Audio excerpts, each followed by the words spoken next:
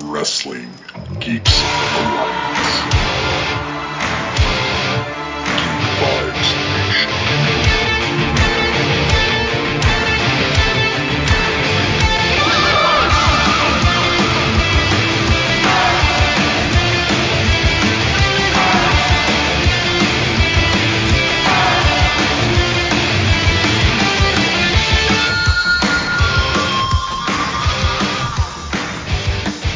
Hey, how are you guys doing out there?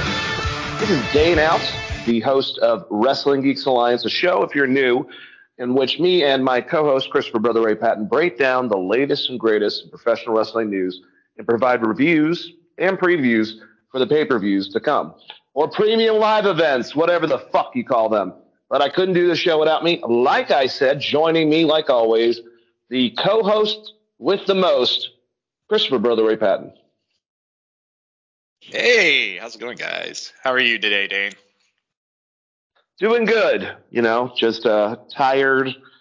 I got a lot to do. I want to talk about some wrestling with you, and I'm going to make some music tonight and record a couple covers as a fun practice, if you will. Oh, that'll be a super fun. What cover are you going to be recording? Well, let's see. What did I choose? I chose something easy. Damn it. But these assholes are going to make me play Panama on drums, and I barely know it. And probably sing it, actually, now I think about it. So yeah, it'll be interesting. Then we're doing, I think we're doing something from CCR. I think we're just going to keep it easy and do Down on the Corner. We just wanted to see if we could layer songs and record because we haven't done it in a long time. So I'm probably going to end up killing both the guitarists. Boris, Glenn, love you guys. Just want to mention that. I've been doing a lot of writing and playing the past, I don't know, month or so. So it's like I go through dry spells when it comes to writing. But for whatever reason, the past month I got my guitar set up. I got some what is it, a whole fret dress, everything. So my acoustic is feeling really nice to play, and I've been digging in quite a bit myself. As you've heard, I've sent you some stuff. Absolutely. You've definitely had a kind of like me. We just kind of once in a while, just music burns us out and brings us back in, right? Yeah, I think that's it. I mean, I've been playing in bands since I was like 15. So yeah, it's crazy how that works out.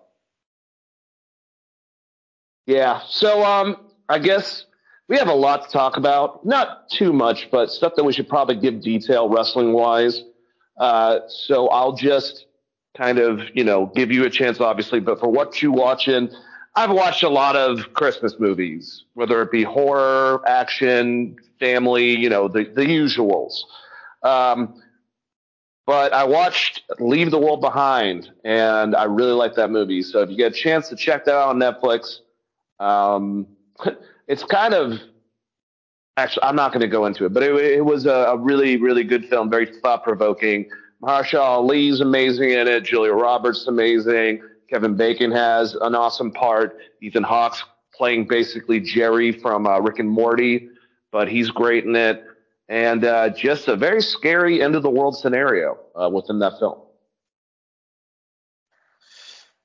Oh, I haven't seen that one. I've been wanting to check that out though because it looked really good. As far as what I've been watching Heartbreak High, which is Australia's answer to 90210. It came out in like '94.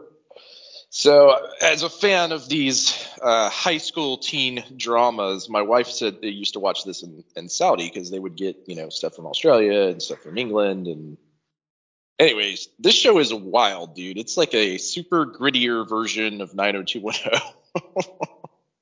Like one of the main characters' mom dies in the first like 4 episodes. So Jesus. like it's pretty crazy. Good show. Recommend it. Outside of that, I've been still playing through RoboCop, which is still awesome. So highly recommend that for anyone looking for a new video game to play on their holiday break. Pick up that RoboCop. It's pretty damn good. Yeah, I think I'm going to have to play that. I've kind of gotten, believe it or not, a bit burned out on the wrestling game. So I've been trying to find a story game to play for a little while. I appreciate that 2K is taking more time because this last version was so well received. They wanted to like really fine tune it, and it came out a little bit later. Have no problem with that. It's just you play the same fucking game over and over again, and nothing changes. And even though it's awesome, you kind of need to branch out there. So, kind of happened to me with Grand Theft Auto as well. You know. Yeah, I rebought Grand Theft Auto 5 because I wanted to play some of the online stuff. I never owned it on a modern console. I think I beat it majoritively on Xbox 360, and I've played through the game multiple times. I bought it on Xbox 360, and I got like halfway through the story with the intention of playing some of the online stuff because it just looks crazy. But I haven't spent a whole lot of time with it since then, and part of that is just because I played so much of it years ago. So I feel you on getting kind of burned out on games, but there's a ton of good stuff out right now. I mean, like if you're into like, you know, Baldur's Gate, there's the new Baldur's Gate they just put out on Xbox. Also watched the Game Awards, which I kind of was messaging about while it was happening. Matthew McConaughey coming out on stage was pretty wild. Yeah, that's pretty crazy. And the trailer for the new Grand Theft Auto looks great. I just love that it's not out for another year and a half. So thanks, Rockstar. Jesus Christ. That was the majority of all, because they always show the game preview trailers during. That's part of the reason to watch the Game Awards is you get to see all the new crap that's going to be coming out. And yeah, so like most of the games are pushed out. All those large, AAA titles are pushed out to like 2025. It's really sad seeing that number, but it also makes you realize that like, damn, dude, we're almost in 2025. This year has flown by, or 2024, I should say. Yeah, it's pretty crazy. It really is. I feel like I just got used to putting 2023 on like things I have to print out like checks and shit, or more deposit. I don't really do checks, but you know what I'm saying. So yeah, dude, that's gonna throw me off. It always does for like the first 2 months. I'll be writing the wrong year. I don't know why, but it always gets me every year. I was playing Fortnite last night and was getting killed by Peter Griffin a lot. I was like, what is this game? They've added so many like character skins.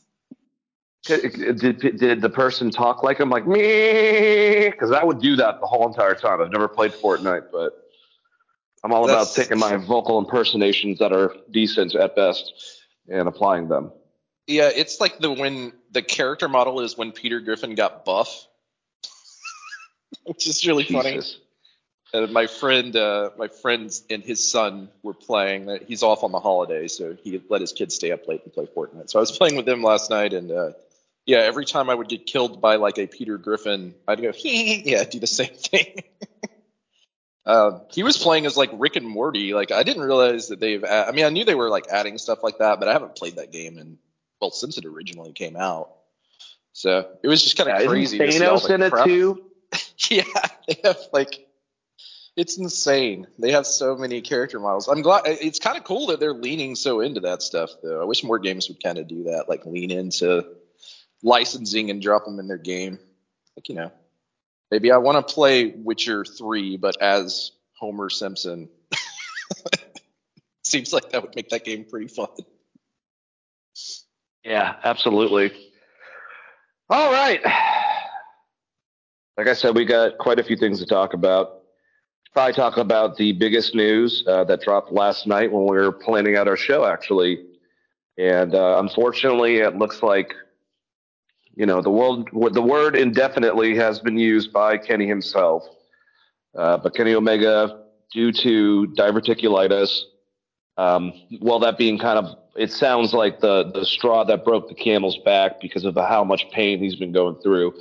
But essentially, what he said, and we'll go over this. We'll talk about it, and then I will bring up what Tony Khan said last night at the press conference for Ring of Honor Final Battle. It's way more long-winded. I'll just give you that. But Kenny posted a picture of him in the hospital, and he said, "I can't really sugarcoat this. I'm out indefinitely. I tried to keep pushing past the pain for as long as I could until it became too much. Luckily, doctors caught me when they did. I'll be here. So in the meantime, please enjoy wrestling. And it's got him obviously giving a thumbs up on the hospital bed in a gown. Just to give a little insight before I pass it to you, Chris, on diverticulitis. Obviously, a lot of people know about Brock Lesnar. You guys so hit and didn't realize, what the thing about diverticulitis, you don't know that you have it until it could be too late because it's pain that you would feel stomach wise from, ranging of symptoms like if you're constipated. It just feels like there's like heaviness within your stomach and it's more like a stomach ache. What happens is you have a situation where the lining of your intestines, it's usually hereditary, but you can develop from also bad eating habits. But the lining gets so thin that something as easy as a poppy seed or a even a chip, if it's not like anything slightly sharp that would go through to your intestines, if it hits that area, causes a small hole that can get bigger and bigger until, in Brock's case or in Kenny's case, they get hit one time in that area and it becomes, so disruptive, it starts poisoning the stuff that's within your intestines, fecal matter and whatnot starts flooding into your system and basically poisons you. And my dad almost, like I said, died from this. He caught it basically right before, like he was in a coma. My good friend Michael Hoyt had this happen to him, and he almost died. Thankfully, he got it right before it happened. So it's no joke. And if Kenny's experiencing stuff like this, and it scared the shit out of him, probably, because I'm assuming that this was something where he didn't know what the hell it was. It kept on getting worse, just like what happened to my pops and my friend Michael Hoyt. He goes in the hospital and they catch it before it could have killed him. And if that's the case, then maybe he's rethinking a lot of stuff. I don't think he's being over dramatic. I really think that Kenny, because of his back, his neck, everything, and his performance style that he's done for a long time, I think that it's collectively, if he does come back, it's going to be a while. He's going to have to learn to rework everything and realize that ring rust is something serious that happens. So, it wouldn't be anytime soon if it does happen. And most likely, if he feels this way, he could just be done. I mean, you got to realize Kenny's, if not in his early 40s, approaching that closer and closer. So he's older than Arn Anderson and Stone Cold were when they had to retire due to neck injuries. So extremely terrible news. A great fucking wrestler. And whatever he needs to do for himself, I think, Chris, is the most important. Take your health first and foremost, and don't worry about us as fans. We'll have to get over it. I'd rather Kenny be healthy and be able to walk around later on in life. Yeah, man, that made me so sad yesterday because the thought of when he says indefinitely, it almost sounded like he kind of knew it was time to hang up the boots, which is very, very unfortunate. I will say, throughout this year, we did get some very, very, very damn good Kenny Omega matches. Some that are probably going to make my top 10 when we do their end of the year wrap up, as we always do. But like you said, it's a very serious disease, and I'm glad that he caught it early. And it's crazy. The guy must be in real fucking pain because this guy carried the title for an entire year with like a torn labrum and like a bunch of other issues before he went out. So initially when you sent me the photo, I thought he just had really blown out his shoulder, honestly, until the further news kind of came out. And it's just insane, the thought of not seeing Kenny Omega in the wrestling world. Like I said in my post last night, shortly after we found the news, I mean, he kind of reinvigorated me as far as a wrestling fan goes. Like, I've always been a wrestling fan. I was watching wrestling a lot, but that first Kazuchika Okada Kenny Omega match at Wrestle Kingdom the very first match that they did was so incredible. I remember we came on the show and I was just so excited to talk about it. And the entire time I watched it, like the suspension of disbelief, it made me feel like a kid again. So I have a lot of respect for Kenny Omega. I think he's absolutely an incredible wrestler. I just want the guy to get healthy, and he's also a really funny personality in the fighting game community. So maybe he can take some of this time off and get back into competitive Street Fighter 6. I would look forward to that as well. Yeah, exactly. And he's got different avenues and everything like that. So I don't think he's completely done, say, with pro wrestling. But, this type of stuff, when you find out details like this and you already experienced tremendous pain. And let me just say, I mean, it's been said about Will Ospreay. It's been said about Okada, Naito.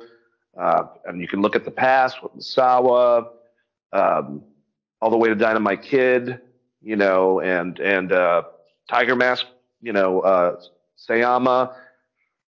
That style, I love New Japan. I love King's Road style and how hard hitting it is, and I like the King of Strong style with how hard the strikes are, the grapples. It looks so fucking real, and like you said, when I saw that first match, it just completely blew my mind. I watched it yesterday. Um, Still a great match. It can wear on your body. And we've seen that time and time again.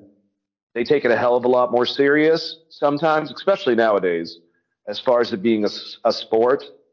Um, and they're willing to kind of go that extra mile that can unfortunately hinder, your wrestling career later on, just because of the bumps that you take within that. And you talk about Will Ospreay. We've seen Kenny recently take some fucking crazy bumps, but it was good to watch a lot of his work yesterday.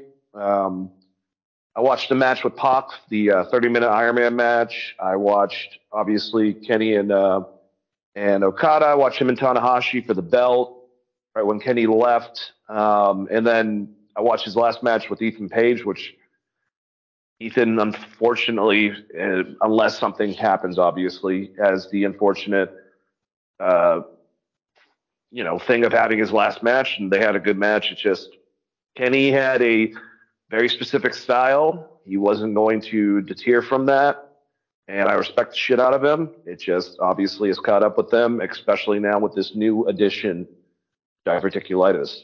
So, any last words before I go into Tony's, basically his breakdown last night at the press conference, Chris? Just kind of the same thing. I watched Omega versus Okada, and I watched the first one. I did not watch all three because that would be that's a lot of wrestling for just one feud. But that's a David Lynch movie, for Christ's sakes. Yeah, if you haven't seen them, I would recommend watching all three matches. I also watched him versus Christian, which is a really, really damn good match that kind of people have forgotten about, where Christian wins the Impact title. I believe it's the Impact. It was either the Impact title or the TNA title because they had the two world titles at one point. So it's kind of hard to. I don't remember what title it was, but it was a great match. That was a good little feud that Christian had as a babyface, kind of at the beginning of AEW, or I guess the second year into AEW. And yeah, I watched some of his AAA matches. Yeah, I spent a lot of time watching Kenny Omega stuff last night, and one thing I will say, even the worst Kenny Omega match is still like a 3-star match because that's how fucking phenomenal the dude is in the ring. And there is a big reason of why he has made, our best wrestler or wrestler of the year lists pretty much every year since we started this show. So hope he gets well. I'm sure he's still going to be involved in the back. As far as I know, he's still one of the EVPs, right? So, I'm sure he is still going to be around AEW. Kind of feel for Tony Khan a little bit because he did just sign this guy to like a massive 5-year contract 2 months ago. When we were all wondering what the Bucks and, the Elite were going to do.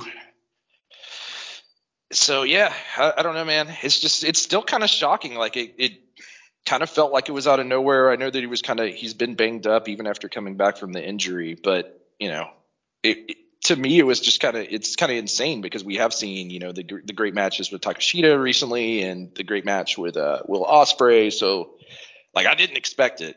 That's for sure. But, I'm sure that he didn't expect it either. I think it is cool that he kind of personally addressed it and put that out there on Instagram. It's nice that he has such a connection with his fan base that he took the time to do that, because they could have just as easily just made like an announcement on AEW or did this press conference without him actually, being involved. Kind of a joke here, a little funny. When you first sent it to me, I thought it was Hacksaw Jim Duggan because of the thumbs up. And I was kind of just like briefly looking at it on my phone. But yeah, that's crazy. Yeah, it really is. And let me tell you, just definitely feel for Tony. We'll talk about some of the other stuff, but this is about Kenny Omega, but also obviously this is another big hit for AEW.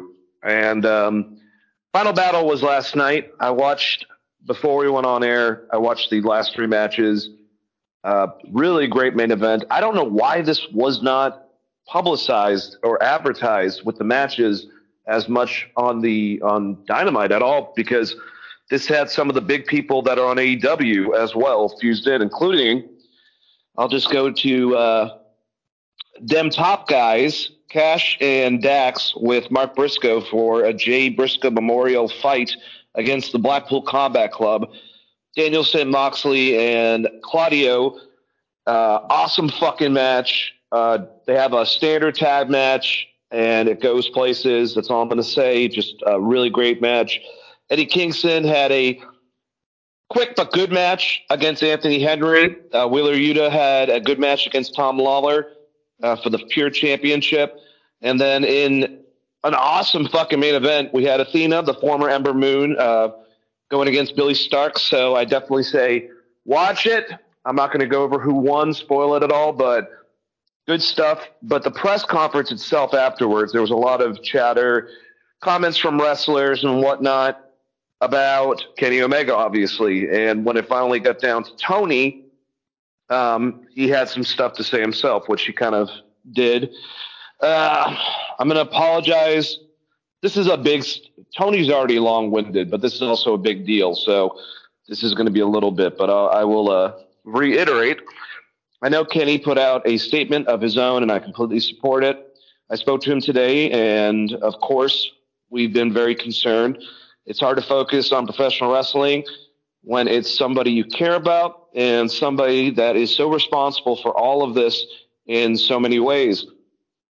I don't know if we could have launched AEW and all this could have been possible without Kenny Omega.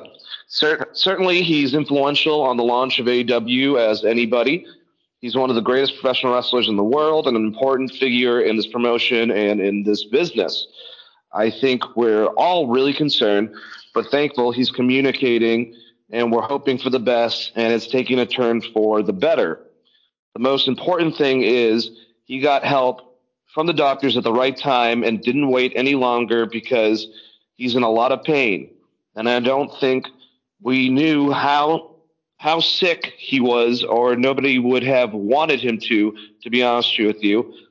I'll leave it to him to get updates because he's already been communicating, and it's his health, and I don't want to speak for him, but we're all praying for Kenny Omega, and thankfully there's good reason to be optimistic.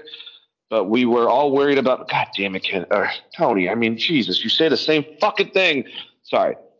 But it was honestly really hard in the last 24 hours focusing on wrestling when somebody who is part of a wrestling family, who has something happening that's not wrestling like that, whenever there is a real situation, it always takes the most precedence. We're thinking of Kenny Omega and hoping that he gets well soon and wishing him the best. And sometimes it's not about wrestling, even on great nights of wrestling like this. Nice words, fucking word soup coming out of him. I can just think about his facial expressions while telling all this, but, he seems to be a bit more optimistic than what Kenny directly said. So I don't know. I don't know what he knows that we don't know or anything like that. But, Tony Khan obviously is going to be really affected from Kenny fucking Omega not being actively there indefinitely, Yeah, it's really weird, and it's kind of unfortunate. Kind of the last Kenny Omega stuff that we saw was kind of wrapped around the Elite and the Trios title, and then this feud with Don Callis, which they haven't wrapped up. Then he was tagging with Jericho. Like it to some extent, it seems like they've wasted the guy, and maybe the last of his career. I would like to be positive about it and hope that he's going to come back, but maybe he's just done. That's the other thing. I mean, this is a guy that's, like I said, I mean, it's not that for lack of fighting through injury, because he was carrying 3 titles with like multiple injuries. So maybe it is just time for him to step away, and I would have no problem with that. He left us a very, very long list of great shit to go back to and watch. It's kind of like when we used to talk about The Undertaker. If Kenny wanted to walk away right now, I don't think that there's really that much more for him to prove. Outside of the, never going to Mania, but like it didn't seem like that was ever going to happen anyways with him re-signing. So it's weird, man. When people talk about the start of AEW, and it's mostly because of the people, I guess, involved. It seems like Cody and the Bucks kind of like really, really celebrate the fact that they did this thing. Kenny's kind of been more like hush hush and doesn't talk about it. But what I will say is AEW doesn't fucking start without Kenny Omega. If Kenny Omega doesn't have the banger of a fucking year that he had in New Japan and became like the hottest wrestler on the absolute planet, I don't know that AEW is even a company right now. If I'm being completely honest. I mean, he is the reason that you could walk into a Hot Topic and buy a fucking Bullet Club shirt. So I think people kind of forget about how big and how impactful that G1 was, and then the actual, match that pursued at Wrestle Kingdom, and then All In. I guess it was All In. He was the main event. I mean, he was definitely the top guy on the fucking card. So it's just crazy, man. I feel for Tony Khan. At the same time, I think that, he's kind of wasted Kenny Omega since his fucking return. Now Kenny has given us some great fucking matches. I like the Don Callis feud, but they've just been sprinkling in stuff like, let's just throw fucking Kenny into a tag match. And, looking at it now, knowing what we know, I mean, that might be part of the reason that Kenny was doing all of this stuff is dude just wasn't feeling right, It's just insane because like like I said, when you watch those Will Ospreay match, the Will Ospreay match, for instance, you're like, I would never know nothing was wrong with the guy. And he's always kind of been that way. So it's crazy. I know that on the show we kind of talked about he had vertigo, like terrible vertigo in some of those matches in New Japan, and he's done interviews where he was talking about those previous injuries. So it would be kind of nice if we get one of those. I know that he has shown up and done that in the past on Wrestling Observer Radio, but I think like a full interview with Kenny when he's feeling a little bit better, it'd be kind of cool to hear like his side of things and how things are going. Yeah, absolutely. And I mean, I can't say anything else besides, like you did. I feel somewhat that the biggest that Kenny was presented in AEW was the second half of COVID. And it was awesome that let's be honest, I don't know why, since we're dealing with a New Japan championship, acting like Kenny really wasn't the first Triple Crown champion since he was Impact's AEW and fucking AAA. And okay, well, AAA is not an American. Well, neither is New Japan, but whatever. Okay, that's their. I'm not going to get into it. That just kind of personally annoyed me when they kind of made that, because Kenny was huge then, but it was unfortunate also that, like a lot of the guys, that was right at the transition point at the end of the pandemic with no audience into, being, right after that. And then, like you said, he got injured, came back, and has flip-flopped into storyline to storyline that, outside of the stuff with Will Ospreay and Takeshita, just was kind of lackluster. And those were more about the matches themselves, but like actual storylines, it just it's unfortunate. But like I said, I love Kenny Omega. He collectively, with a lot of other people, got me much more interested in professional wrestling when I first started watching. Um, and that match with him and Okada will always be one of my favorites. But if he needs, like we keep on saying, if he needs to take time off or if he's done, that's completely up to him. It's no joke to think about your health before your professional wrestling career. And who knows? We'll see what happens. But I'm glad that at least Chris, and we'll talk about another person that's going to be wrapping up at AEW, at least maybe not on the creative sense, but wrestling sense, Brian Danielson. I'm glad that Kenny was honest and kept up with the doctors and Tony about everything and then collectively made his own decision to take himself out before it became a problem. Because I think Danielson's too hooked right now and obsessed with wrestling that I don't think he's realizing some of his own health issues. But we'll get into that. Any other comments before we talk about Mr. Brian Danielson and recent discoveries about his health?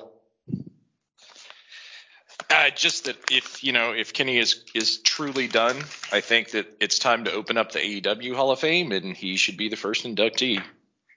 I would think. Yeah.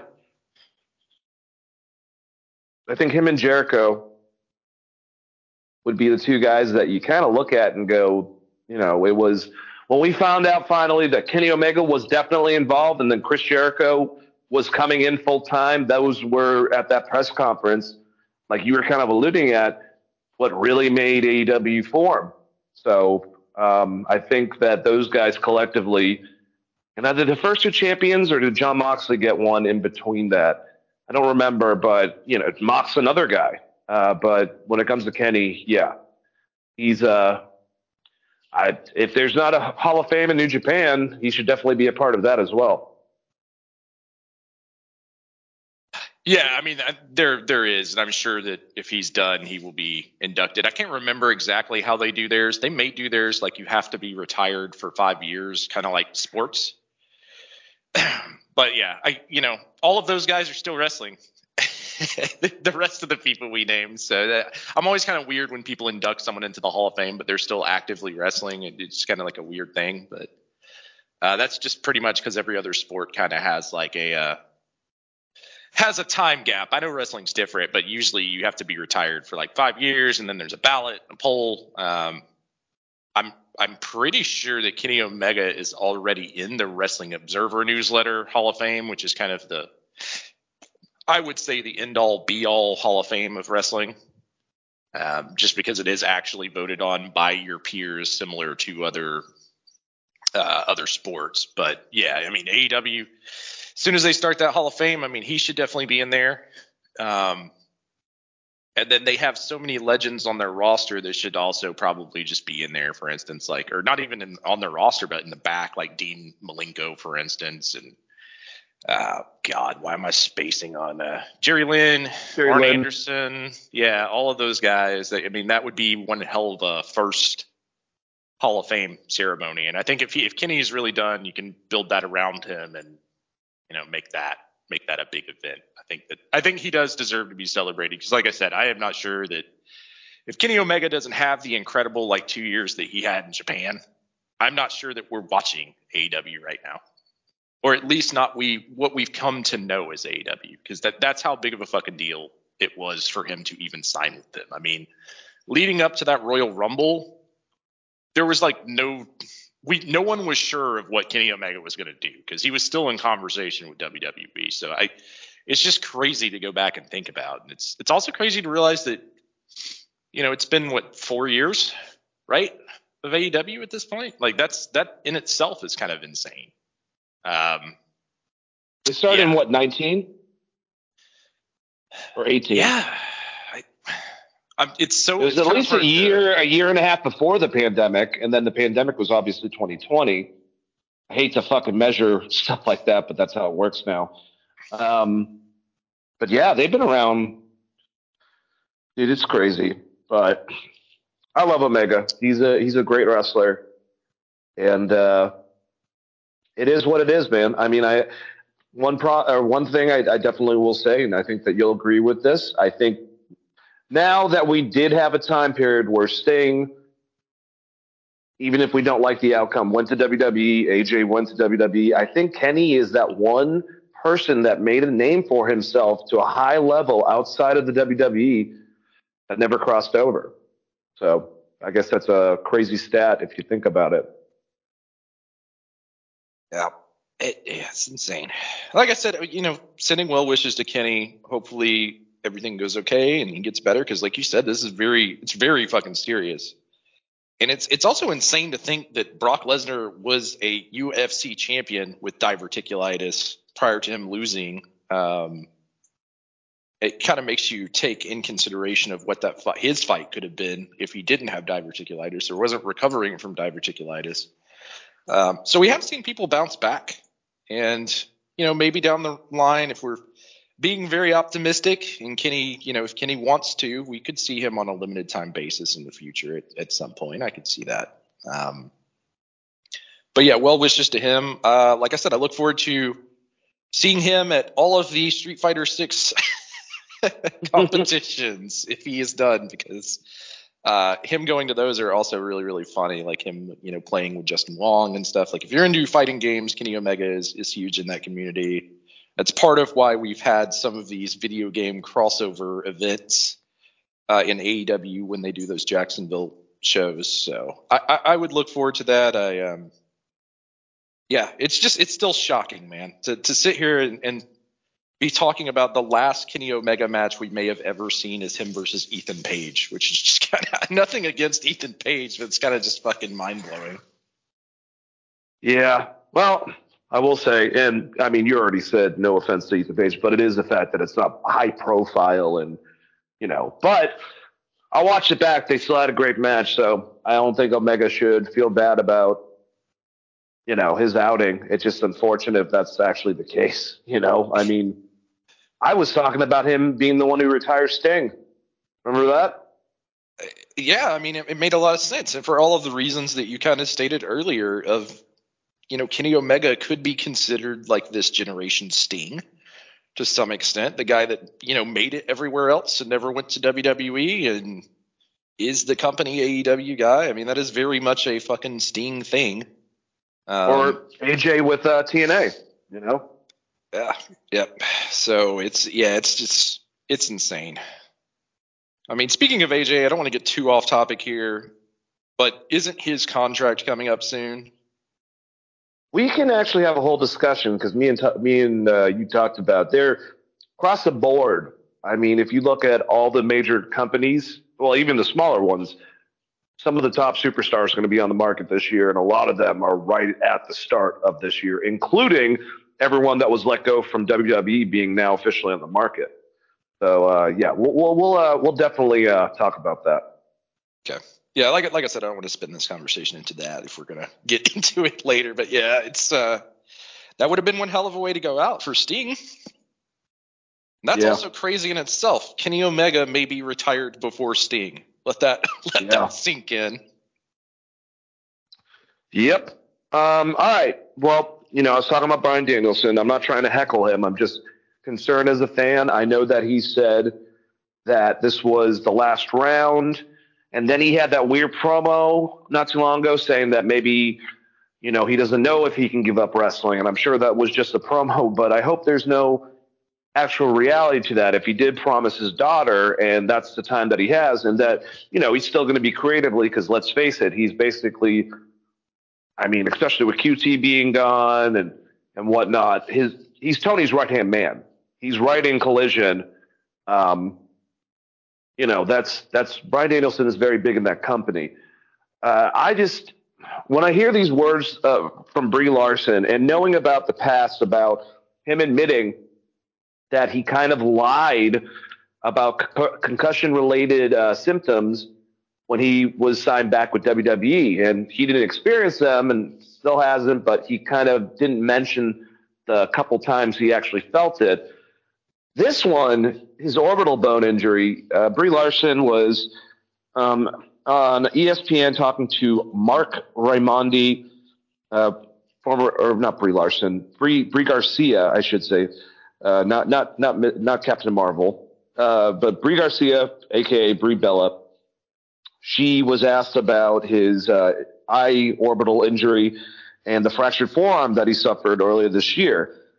And she said, he's made of steel. I know it's crazy. It's just one of those things that is unfortunate for pro wrestlers. You know, our bodies age, but mentally we don't. I think his body is like, I think it's time to hang up the boots. And then she said, he's so strong. I mean, nothing holds him back. Even when he got the 2 broken bones in his orbital bone, he was dealing with the pain like I'm fine until his nose went numb and everything else.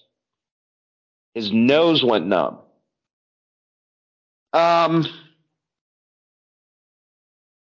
Danielson, as a wrestler, seems very in touch with his body. I watched a match last night that I was referring to.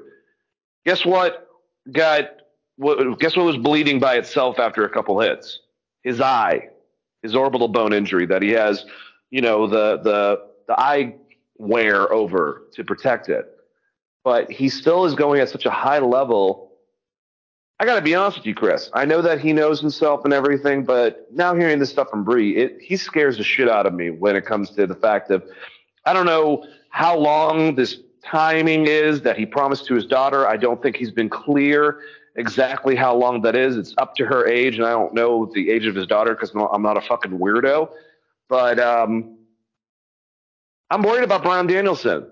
Like, the fact that he is so focused with work, he will put off the fact that he's dealing with major pain until it gets to something where it could have been, you know, if his nose is feeling numb, that means his orbital, the opening that he initially had is getting worse and worse. His eyeball could have fucking like fallen out. Like, I don't know. And then, like I said, last night, knowing all this, and then I'm watching this morning the match from last night, and he's taking so much damage, specifically to his face, working the eye. It just was like, maybe he's too dedicated.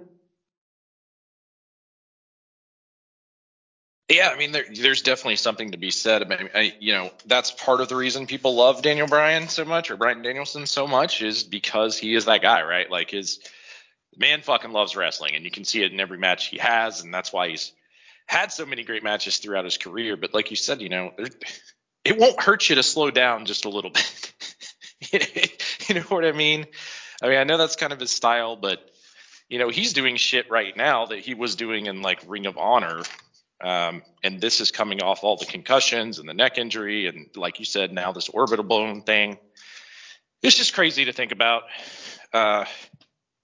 You know, if I was him, and, you know, if you still want to wrestle, you can still wrestle. Just maybe change your style a bit. Look at Sting. You know what I mean? Like, Bryan Danielson is in that same category. You're a legend. You know, if you want to do it, save it for just one really big match, like the Wrestle Kingdom one you got coming up. You don't need to do so much every match.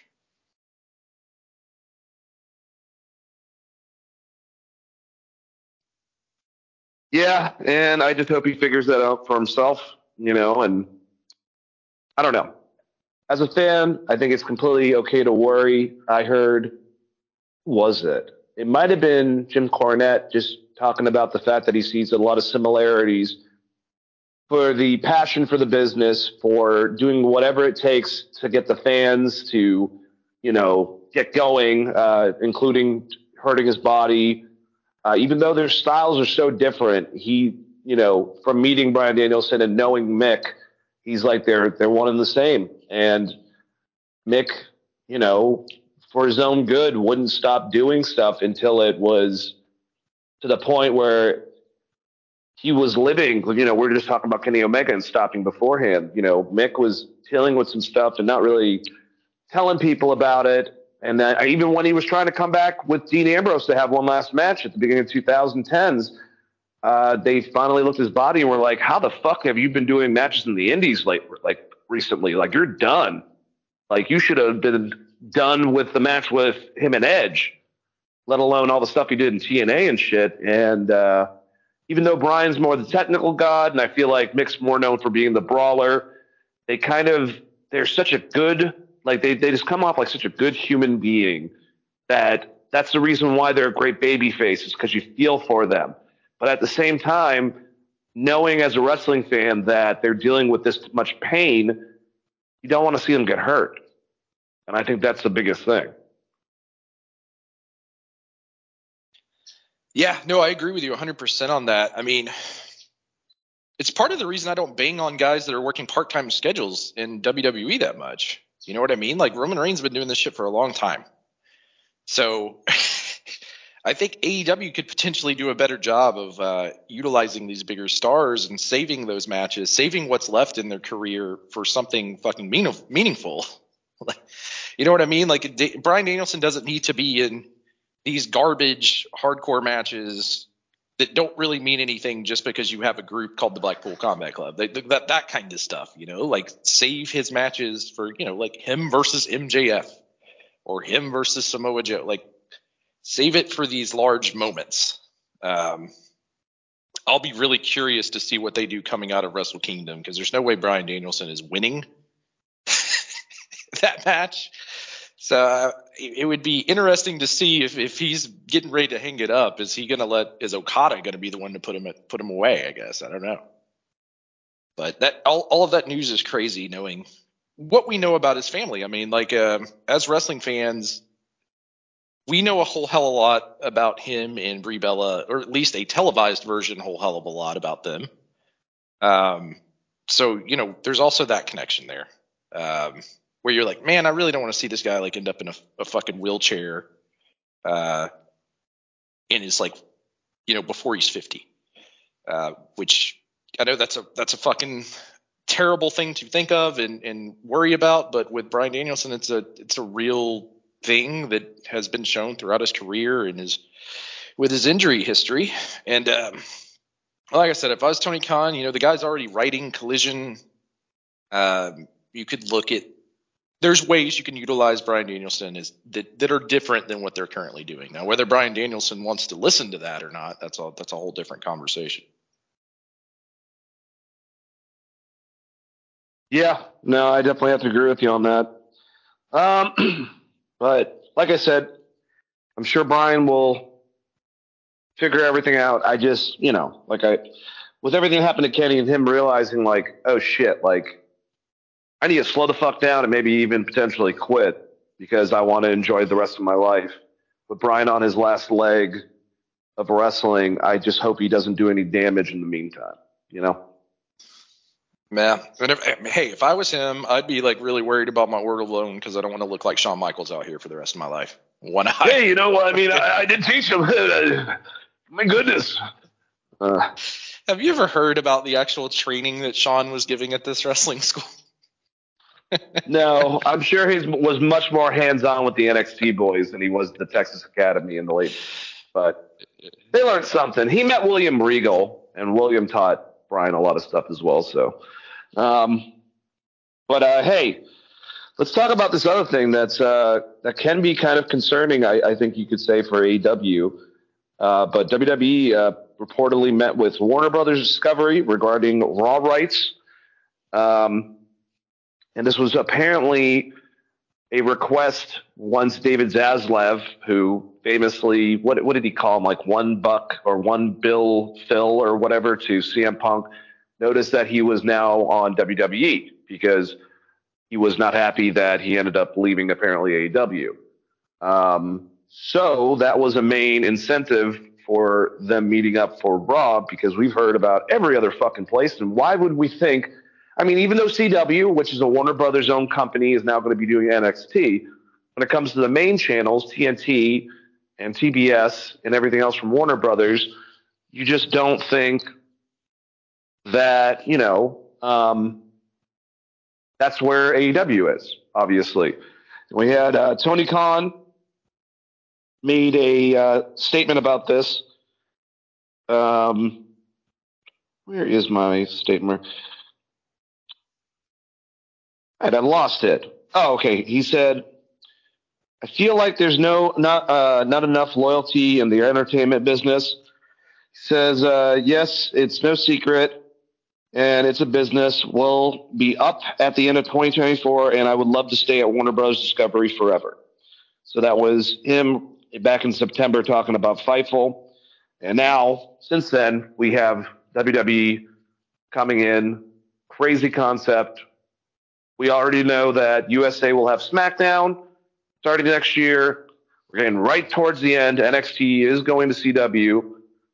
Potentially Monday Night Raw will be going to somewhere on Warner Brothers. Is there a possibility that everyone remains where they are? I just don't see that. Maybe I'm thinking of the old mindset with Vince in charge and being like, no, there's no way other professional. I don't know what Endeavor, if they would give a shit about that. But then again, will they want Strikeforce on the same platform, as UFC? I don't think so. So there is that. I have no idea. It's a very crazy concept. Chris, what do you think about all this?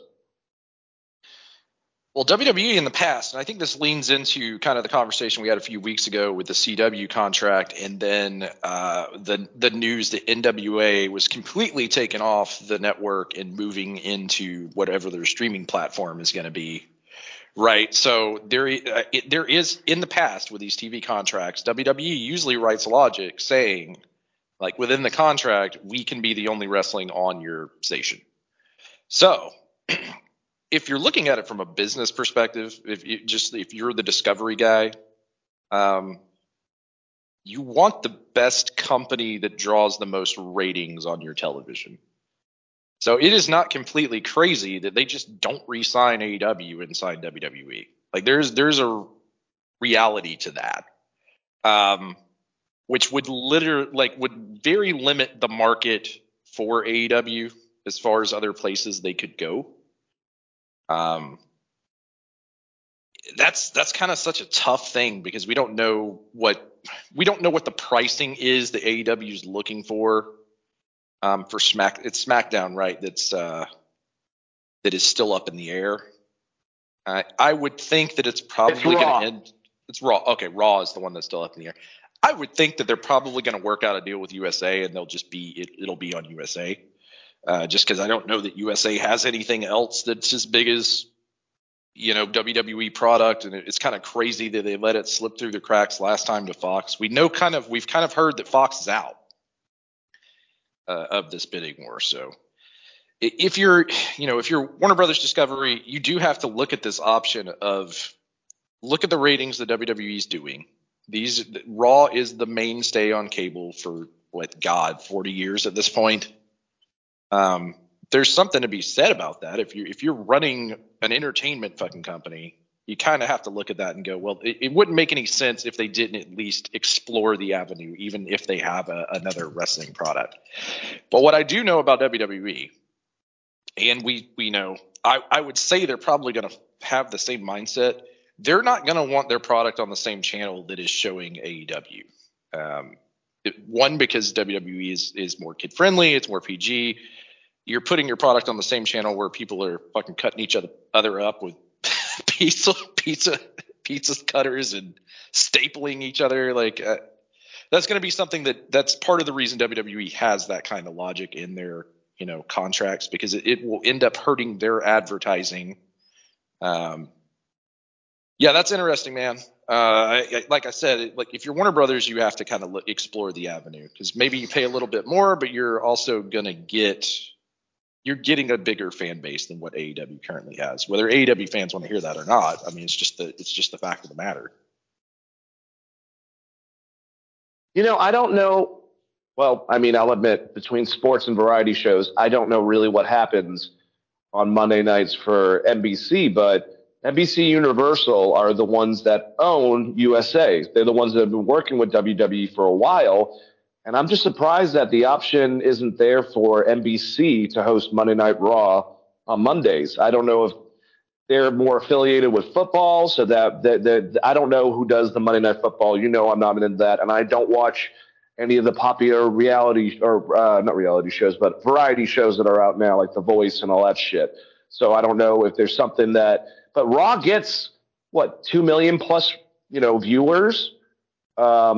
Live on Mondays now. So, and it seems like one of the rumors is that this might be reformatted to become a 2-hour show under Triple H, and that would be fucking awesome. So, do you know, like, what does NBC, one of the main free channels, just like Fox was, do they host something major on Monday nights?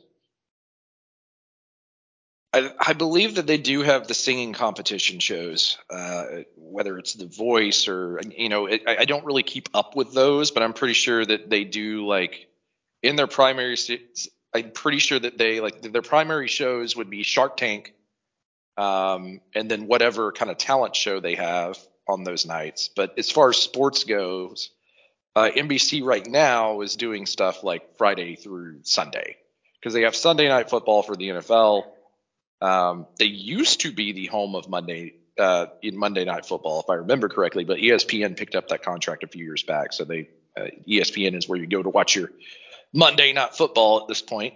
The only reason I didn't even think of NBC is because part of that SmackDown deal, if I remember correctly, is they're going to have 4 televised WWE specials, which almost seems like WWE is going to be showing what previously was a premium live event on, NBC and probably cross-platformed with Peacock, would be my guess.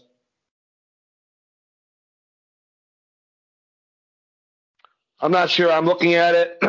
So the competition that they're not going to move, because I'm sure that it does even better ratings than Raw, is The Voice, which is, I think, that and The Masked Singer probably are, I'm assuming, the 2 biggest, because they're the ones I hear the most about.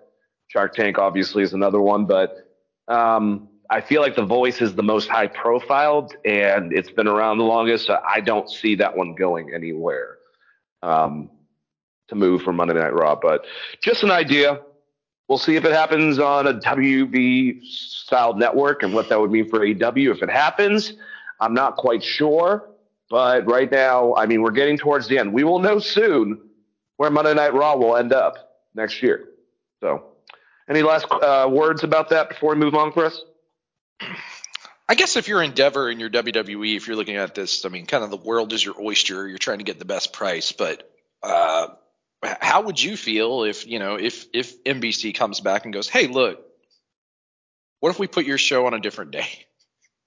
You know what I mean? Like, I know it's been Monday Night Raw forever, but is there the possibility that they're just like, look, we're not going to move this other programming. We want to get into the wrestling business with you. Do we get like a Thursday Night Raw or something? Because, I mean, there's already talks of SmackDown is potentially moving from Friday to a different day, just because CW has football on Friday now. So the interesting thing is I'm looking up The Voice is on Tuesdays as well. Same exact time. I don't know if that's like a rerun thing and this is not actually accurate because we're getting towards the end of the year and Christmas and whatnot. Trying to see like their schedule during the week around 8. Well, this is Barry Manilow's Very Barry Christmas. That will be on Wednesday. So, and besides, that's where AEW is. So I don't think they're trying to like do that whole thing.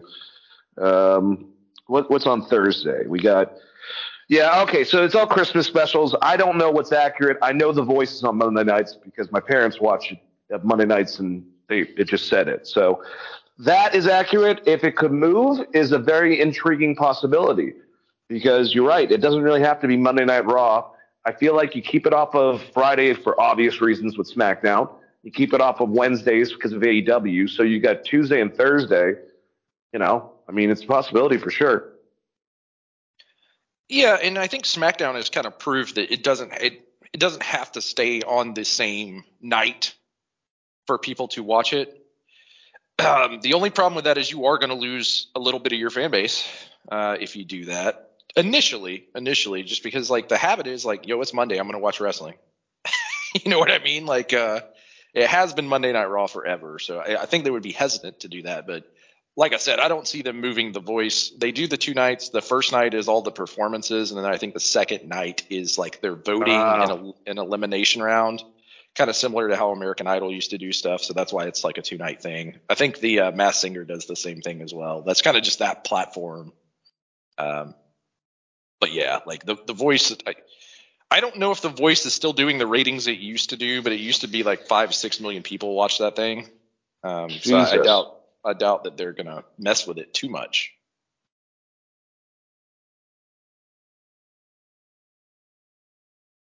Yep, just interesting stuff overall. And like I said, we'll be finding out very soon because we're approaching the end of the year. And by the way, like Chris alluded to, our end of the year awards will be coming up soon in the next couple weeks. Um, and yeah, we're really excited to be going over that. But one last story, and then we'll do some highlights and get out of here. But I thought this was very interesting. We had the Bray Wyatt. He had like his own YouTube station before that he even came back to WWE. He was put on these things and weird videos. One of them was the one that we were talking about a long time, where he talked about going to Japan and had this new kabuki mask that he had designed and was highlighting and showing you different weird things. Well, Bo Dallas seemingly has taken over his website, doing a very similar style of vocal, to his brother, which both boys are from the South, so I'm sure it wasn't too hard. But sounds like he's got a new character. Just showed a lot of images, talked specifically about WWE trademark stuff.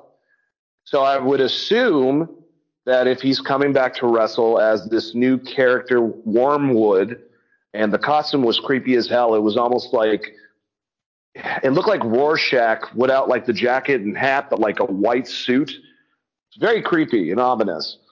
But he said it would be a different iteration. Uncle Howdy's dead. Bo Dallas is dead. Taylor Wyndham is dead. And, this is the new character he's presenting. So it looked really cool, like most of Bray's stuff. And I will say, and I said this at the time, that if Bo Dallas wanted to come back and wrestle and do his thing, I'd be very happy for him. I think he's a great wrestler. And the Bo Lee stuff really was working in NXT. It just did not translate well on the main roster. So he definitely has what the kids say, that Riz, which I found out was short for charisma. Why the fuck are we shortening words? Anyways, getting old. So I like it. I also said that if he wanted to do anything involving, his brother's elements and kind of dive into that, that was his choice, So just like I'm very happy Mark is progressing and had a fantastic match, like I said last night on Final Battle, in the name of his brother. I'm really happy to have Bo coming back. I don't know where. I'm really assuming it's WWE related, but I remember Dave, right around when Bo died, he kind of, a couple weeks later was talking about how Bo wasn't under a long contract or anything like that. It was kind of like smaller and to be turned into big once they started actually using him. So I don't know if he even has a contract with WWE, but they have one hell of an arsenal trying to let a guy that's really great in the ring. Because that's the thing. It's like I think Bray has more similar style to his grandfather. Much more of a brawler, hitting hard, had to do less.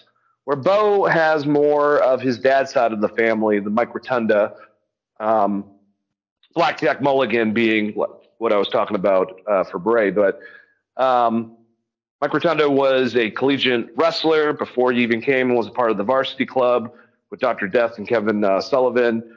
Obviously, later on became IRS, but great in-ring guy. His uncle, who actually taught him a little bit, is Barry Windham, who's a very accomplished for his size, being a great in-ring wrestler. So it's very intriguing to think about Bo Dallas potentially coming back. If this is him, if he's not in WWE, and then this is him taking this and bringing it to the Indies and potentially to somewhere else outside of WWE, that's very intriguing. If this is him bringing it back to WWE when they can find a spot for him and bring him in there, that's also very intriguing. My whole thing, Chris, is I want Bo Dallas to succeed because he's a good wrestler for one thing, and also, if he's doing this, like he said in the video, for his brother.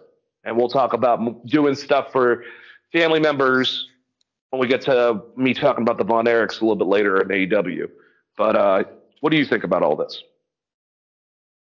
Yeah, I mean, it makes a lot of sense. I liked the video, like I told you when you sent it to me. It sounded like it was going to be an intro to a Wu-Tang track. So I like kept waiting for Wu-Tang to pop in, which would have been awesome. Like that would have been great, but it wasn't. It's interesting, and I mean, obviously they had plans to kind of. It seemed like they were going the route of let's rekindle like a Kane versus Undertaker thing with him as Uncle Howdy to begin with. So him kind of shifting this character, changing it up a little bit. What did he call the name? Wormwood? That's what it's going to be, I guess. Yeah, Wormwood being weird name. It's what you make absinthe out of. Former band I was in, the Wormwood Project. You guys can go check them out. They're still out there playing. Interesting stuff altogether. There is that gap that WWE always tries to fill for the Undertaker type character, or a character that is of similar value. I think they thought Karrion Kross was going to be the guy, but then they killed their gimmick, and it turns out like he's just not worked on the main roster. So one thing we can say about Bo Dallas is they gave him one of the stupidest gimmicks of all time, and he got that thing over with the Bo Leave stuff. So I'm interested to see what he's going to do, man. Like I think given the shot, he is a much better in-ring wrestler than Bray Wyatt. So if he can get down the other part, if they can continue to do these vignettes, build him up, I'm excited to see where that goes, because there is a gap on that show where they don't have anyone like a Bray or an Undertaker at the moment. And if he's the gap fill for that, that was kind of the plan all along, was him being Uncle Howdy, right? Or being revealed as Uncle Howdy. So, I have no problem with it. I think it's really cool. It's just another feather in WWE's cap. And like I said, Bo Dallas is a fucking great wrestler. So you'll get some good matches out of it at the very least if they do go through with it. What would be interesting is what his contract actually looks like. I'm assuming if they're going to give him like if they're going to build on this and give him a big thing, he'll probably re-sign a different deal.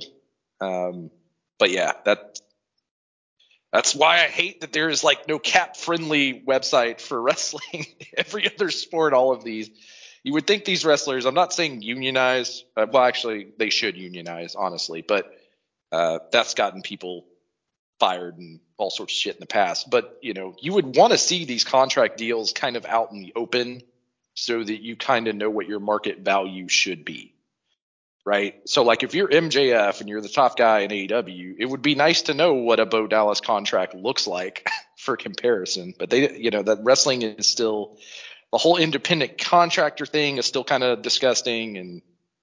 And, all these guys are talking behind the scenes, but it would be nice to have those numbers out in the open so you kind of know when these guys' contracts are coming up. And because it's the worst if you really invest in a guy and their contract ends in 6 months and then they're just not on TV, and WWE owns all the copyrights to all their shit, so they're going to come back as a different person on a different show. Like, that's always terrible. Yeah, absolutely is. And there's so much, they're doing so many cool things and crossing over people and just trying to find space for everyone to kind of flesh themselves out to a certain extent. And they're doing a great job, I think. I like the interactions with NXT. If Bo wanted to start this off and have more of a presence to build and work with some of the younger guys on the platform that he kind of was a part of, more so I would say than the main roster, and then bring that or do whatever, I think there's a lot of possibilities. So there's definitely room for Bo Dallas. If you believe. Yeah, if you believe. There's definitely room for him. Like I said, he's a great wrestler. And so that his girlfriend got arrested last night. Did you hear about that? No, what happened? What was that? I did not hear about this.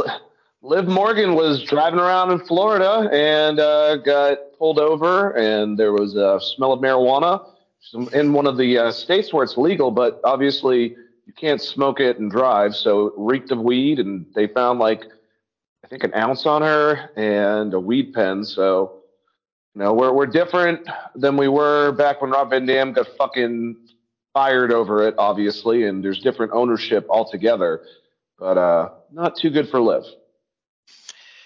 It's not that. I don't know what the Florida laws look like, but isn't anything under an ounce in Georgia just a misdemeanor now? It's like a ticket, right? I believe so, yes. So I think it's more serious if it's obvious that you were driving it, you were intoxicated while driving or something like that. There's stupid shit they throw at you. Yeah, I mean, you could I'm not going to say it's stupid. You probably should not drive impaired. I'm just decent about it when I'm high. So Yeah, don't do drugs, kids. I guess it depends on what weed you're smoking, right? No, obviously I'm not out here saying impaired drivers. I thought when you started that story, it was going to be like one of the Uso stories where they were driving like a fucking down a one-way wasted. This sounds like she was probably just, I mean, most wrestlers on that roster now smoke weed, so I don't think that that's going to be a big fucking deal. They let Matt Riddle in that locker room, and everyone started smoking weed. That's they're actually pretty open about it now as a company. So it's and a lot of people use it for medicinal purposes. Like I don't think that's far fetched. Wrestling's fucking tough on your body, right? So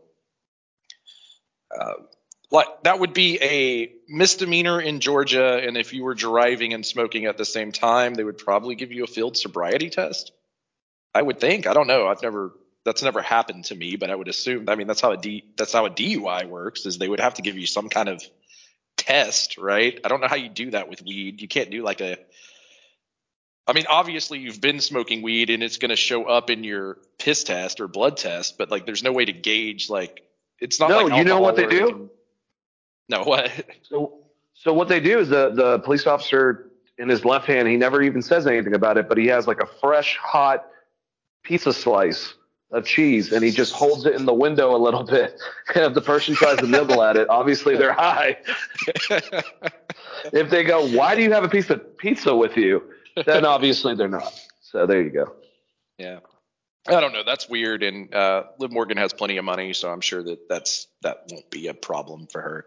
But she's been out injured, right? Like, is she still recovering from injury? Yeah. Yeah, she was. I mean, the recent thing I saw her at, she was with someone that everyone was like, "Oh no, her and Bo Dallas." Well, I don't know for anything, but apparently her and MJF went to school together or some shit like that in New York, so they know each other. And she was his date, or vice versa, for the premiere of Iron Claw. And that's the last time I saw her. And then she's like, she gets arrested for, shit happens. She's on the road to recovery. She'll be all right. But yeah, I mean, like, I don't know. Like, I meant physical recovery. I don't think she has a problem with. I'm hitting a weed pen right now, so you know. Yeah, I mean, like, you would have to smoke a fuck ton of weed for it to be like super impairing, honestly. Oh, I really love Robin Williams. Well, I just love him in general, but one of his skits where he was talking about like the gentleman that he was a snowboarder and he got disqualified in the mid 2000s. Maybe it was Shaun White. I have no idea, but because they found weed in his system, and he's like, the only way that weed would be able to help out, as far as a drug enhancing drug, is if you had a big old chocolate bar right at the end of the fucking thing. So. That is so weird. It is nice to see some of these sports have kind of. I know the NFL and a bunch of others, like it plays into some contract. They've had to be like way more lenient on weed as far as like coming back on drug tests, because there's like, if you live in California, it's legal there. So it's like they're in this weird spot now where us as a country need to just decide if it's fucking like I know it's federally legal, right, to some extent, but it's still controlled state by state. So it's kind of like this weird. We're in a weird fucking place as far as like drugs and sports go. I think that every athlete should be on drugs. I mean, I'm just kidding. Anyways. Well, we grew up in the time period of which the drugs that athletes were taking actually did make a difference. Like fucking Mark McGuire's out here the size of a house. That's a little Barry Bonds. That's a little different like than doing some weed. Yeah, no kidding. Lawrence Taylor just out here coked out of his mind for the Giants. What was the baseball player that did a no-hitter, fucked up on acid in the 80s? Wade Boggs. It's a whole. Jesus Christ, that's amazing. No, not the no-hitter. Wade Boggs is the one that like batted the cycle drunk. They did a whole Always Sunny in Philadelphia episode about it. Yep, they sure did. All right. Let's move on to what I just was actually kind of talking about. I'm very excited, Chris.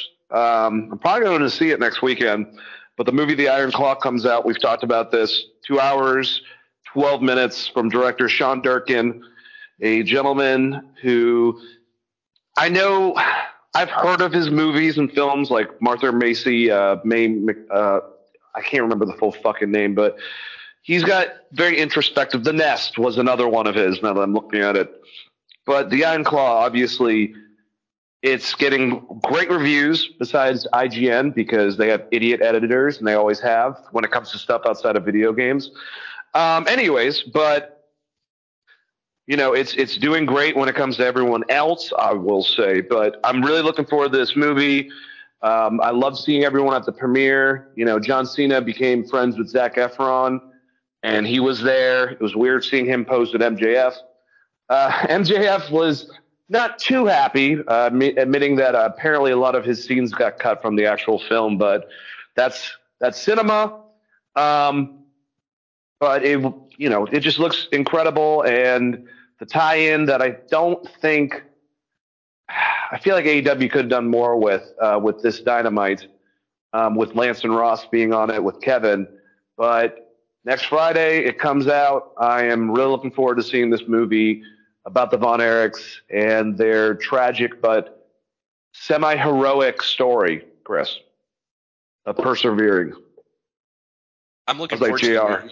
I'm persevering. It just throws it in at the end. Sorry.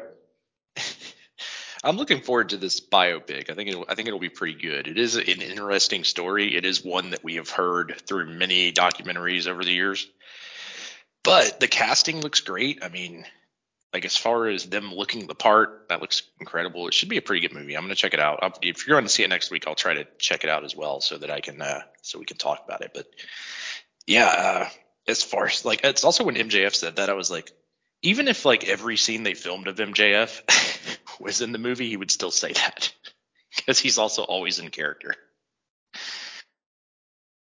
That's a good point. That's definitely a good point.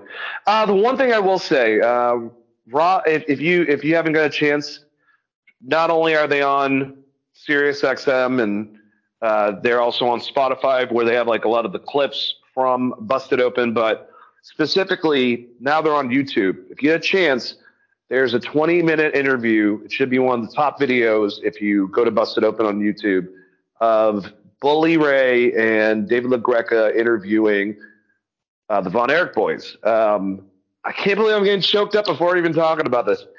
Sorry. I fell in love with these guys. They had Bully crying within it. They are so much like their dads and uncles. They just have that charm, nothing's rehearsed. You can tell that they're speaking from their heart. So it might not be as polished or anything, but they're just super baby faces to the core. And their whole principle of this was getting their dad to kind of relive his career because they didn't get a chance, except for when they were little babies, to know their uncles. They grew up without any of them being there. It was just Kevin. And their mom would always tell them, there was 6 other ones just like him, or 5 other ones, however many, obviously, and they said that they went to, they were at a wrestling show. I don't know if it was George South. There was another old timer wrestler that was talking with them and all of a sudden kind of got emotional. He's like, oh my God. He goes, Lance, you have your Uncle Terry's mannerisms, his sense of humor. And I look at your brother, Ross, and he looks and just has all of his dad's mannerisms. He's like, he kind of got emotional, and just hearing that they want to do this for Kevin and make it somewhere, and their big goal, whether it be AEW, WWE, Impact, or whatever, is to get a major tag championship title run so they can present it to their father, because that's their big goal is to do it back for them and show that Von Erichs are there. They moved back to Texas with their dad, back to the ranch, and they're doing stuff to try to just get themselves, they've been doing indies and they're in MLW for a couple of years. I mean, we're about the top, eventually about the top prospects from every company. They're done with MLW. And I hope AEW and I hope WWE, someone grabs them, because there's such authenticism with them. Besides them having the past, they're just such authentic people. They don't come off like a character. Like I love characters. Don't get me wrong, but they just can't come off just so real. And I really hope that these guys do great. Fucking Bully Ray even said, Chris, he goes, "You guys are making me want to call Devon and set up a match at some place and beat the shit out of you so you can sell like Von Erichs, but, have one hell of a match." And they were like floored by that. Now, my second half to this before I send it to you is the match that I saw on Rampage last night was great. And apparently, Tony was asked about it at Ring of Honor for the press conference, and he said they're going to also be on Collision. So they'll be on the show tonight, which is good. But, to see him on there, they're promoting the Iron Claw. They barely got any words. Then Orange Cassidy was like, "Hey, we're in a tag team." And it was a fun tag team, don't get me wrong. People went crazy because Tony, being Tony, used Stranglehold and Texas. Kevin came out at one part. The fucking place blew off. It was awesome. Honestly, for Rampage, I would definitely check that out. And I'm going to be checking out Collision. And I know the whole Lost in the it's kind of like for WWE and AEW right now with their tag division. You can get lost in the shuffle, but wherever they go, I think we probably should see them on NXT. Maybe we'd see them on Ring of Honor, kind of get their feet in. But I think they're really talented, and especially with the movie coming out next week, I want them to do really well. So just wanted to say that. Yeah, I mean, I wouldn't be surprised if they get a contract offer. They've been offered contracts in the past for a big company, and they kind of went away from that because they wanted to be with their family, right? I think this is when they were living in Hawaii. Yes. And they ended up signing that. The reason why they moved to Texas. Yeah. Yeah, and then they ended up signing that MLW deal, and me and you talked about this on the show at the time when they were out there looking. I mean, they're a great tag team, so like wherever they go, I'm sure they're going to be fine. The selfishness in me would be go to AEW and let's rebuild this tag division, because AEW has the talent there to have a great tag division, and they take time to focus on it. And WWE's trying to get better at it, but it's kind of like still, I don't know. Like it is kind of an afterthought to WWE. So, if you want to have a big successful tag team career, you won't get your big WrestleMania moment, but as far as having like great matches, AEW is probably the place to go. I mean, it'd be great to see him, wrestle Cash and Dax and the Bucks and, Jeff and Matt, if they would actually utilize them properly. I mean, there's a good amount, you got Christian and, Buddy Wayne's kid's Nick Wayne. Sorry. I was like Buddy Wayne's kid. Yeah, I mean, there's just, and then you still got like, the Lucha Brothers should be back at some point. There's just so many good tag teams in AEW if they focus on that tag division. If I was a tag team up and coming and wanted to be a part of one of those companies, I would look at that and go, okay, that's kind of where I want to be. That being said, we got some big news from Impact. So, Kushida's back, right? There's a tag team right there. Kushida and Alex Shelley, they have a great tag division as well. I'm assuming this is going to end up being an AEW thing, though. And good for them, and congratulations. Like I said, they were offered a contract by multiple companies before they signed with MLW, but it had more to do with the amount of dates that they wanted to work at that time. I think Kevin, if I remember right, there was something going on with Kevin health-wise, was part of that, but I could be wrong. That was like 3 or 4 years ago at this point, so I'm really pulling from the deep recesses of my mind here. Well, Kevin looked pretty healthy last night. He went out and he gave the Iron Claw to Jake Hager with his hat on. So, pretty funny. Good stuff. Good match from them. They both look great, and I'm looking forward to seeing how they utilize them tonight on Collision. So. Yeah, and I will pre-apologize to the Von Erich family if I was wrong about that. But that's kind of just what I remember. Part of the reason they were staying in Hawaii and didn't want to sign like a WWE deal is because they would just be gone all the time. So that's what I remember. But they definitely were offered contracts. Like, I don't know if it was an NXT deal or if it was a main roster deal or whatever. But they're a great tag team. I'm pretty sure they're going to have success wherever they go. This movie is definitely not going to hurt that, but just on their own as a tag team, they're great. And we said Stranglehold. I'm assuming the Ted Nugent song, right? Yeah. Okay. It was pretty awesome. It was really cool, and the fucking crowd. Texas still remembers the Von Erichs, especially Dallas. So that was pretty awesome. It's always weird that Texas tag, like, I mean, I get it, but the Von Erichs coming out to something that's not like, why wouldn't they go out to like LaGrange by ZZ Top, like an actual Texas I don't band, know. instead of the Detroit City Madman? The real question here is, are we going to get Ted Nugent in wrestling? That would be great. Oh, Because he's fucking God. crazy.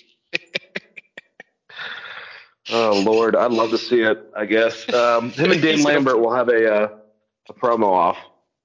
That would be amazing. Oh my god! Now I need to see it. Ted Nugent's there to play the Von Erichs out at the next pay-per-view. Gets into a feud with MJF. Oh God. You know, Ted Jesus. Nugent would be like, one of them people try to touch me, I'll just shoot him.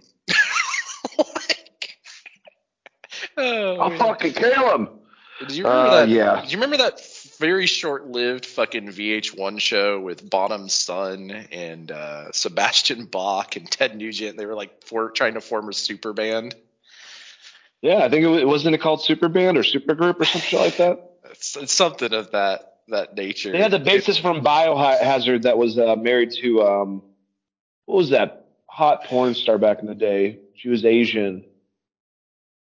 God damn it, I can't remember. Good. I know exactly what you're talking about, but I can't think of her name. Because they bring it up on the show multiple times as well. But that entire show is worth a watch because it's literally like Bonham and Ted Nugent looking at everyone else and being like, man, these people don't know what the fuck's going on. Scott Ian's there, which is random as hell as well. It is worth, like, if you've never seen this show, if you're listening to this and you like Anthrax or any of these other bands, it's worth checking out, mostly because, like, it's the entire show is the bass player from Biohazard going to murder Sebastian Bach? That's the kind of the premise of the entire show. And he doesn't, but he almost does, basically. Spoiler alert. Sorry. It comes pretty close to a Donnybrook. Gotta say Donnybrook because, you know, Sebastian Bach's Canadian. Yeah, exactly. He was just on The Masked Singer and had an incredible performance on there that I watched because I was like, oh shit, Sebastian Bach's on The Masked Singer. They're going to start this Jericho-Sebastian Bach feud back up. Let's get that going. We should definitely, we deserve a match, I think.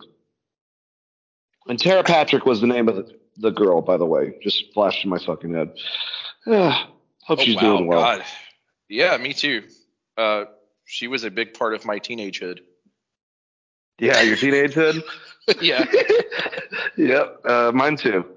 Along with Devin and Jenna Jameson. And anyways, let's keep on going.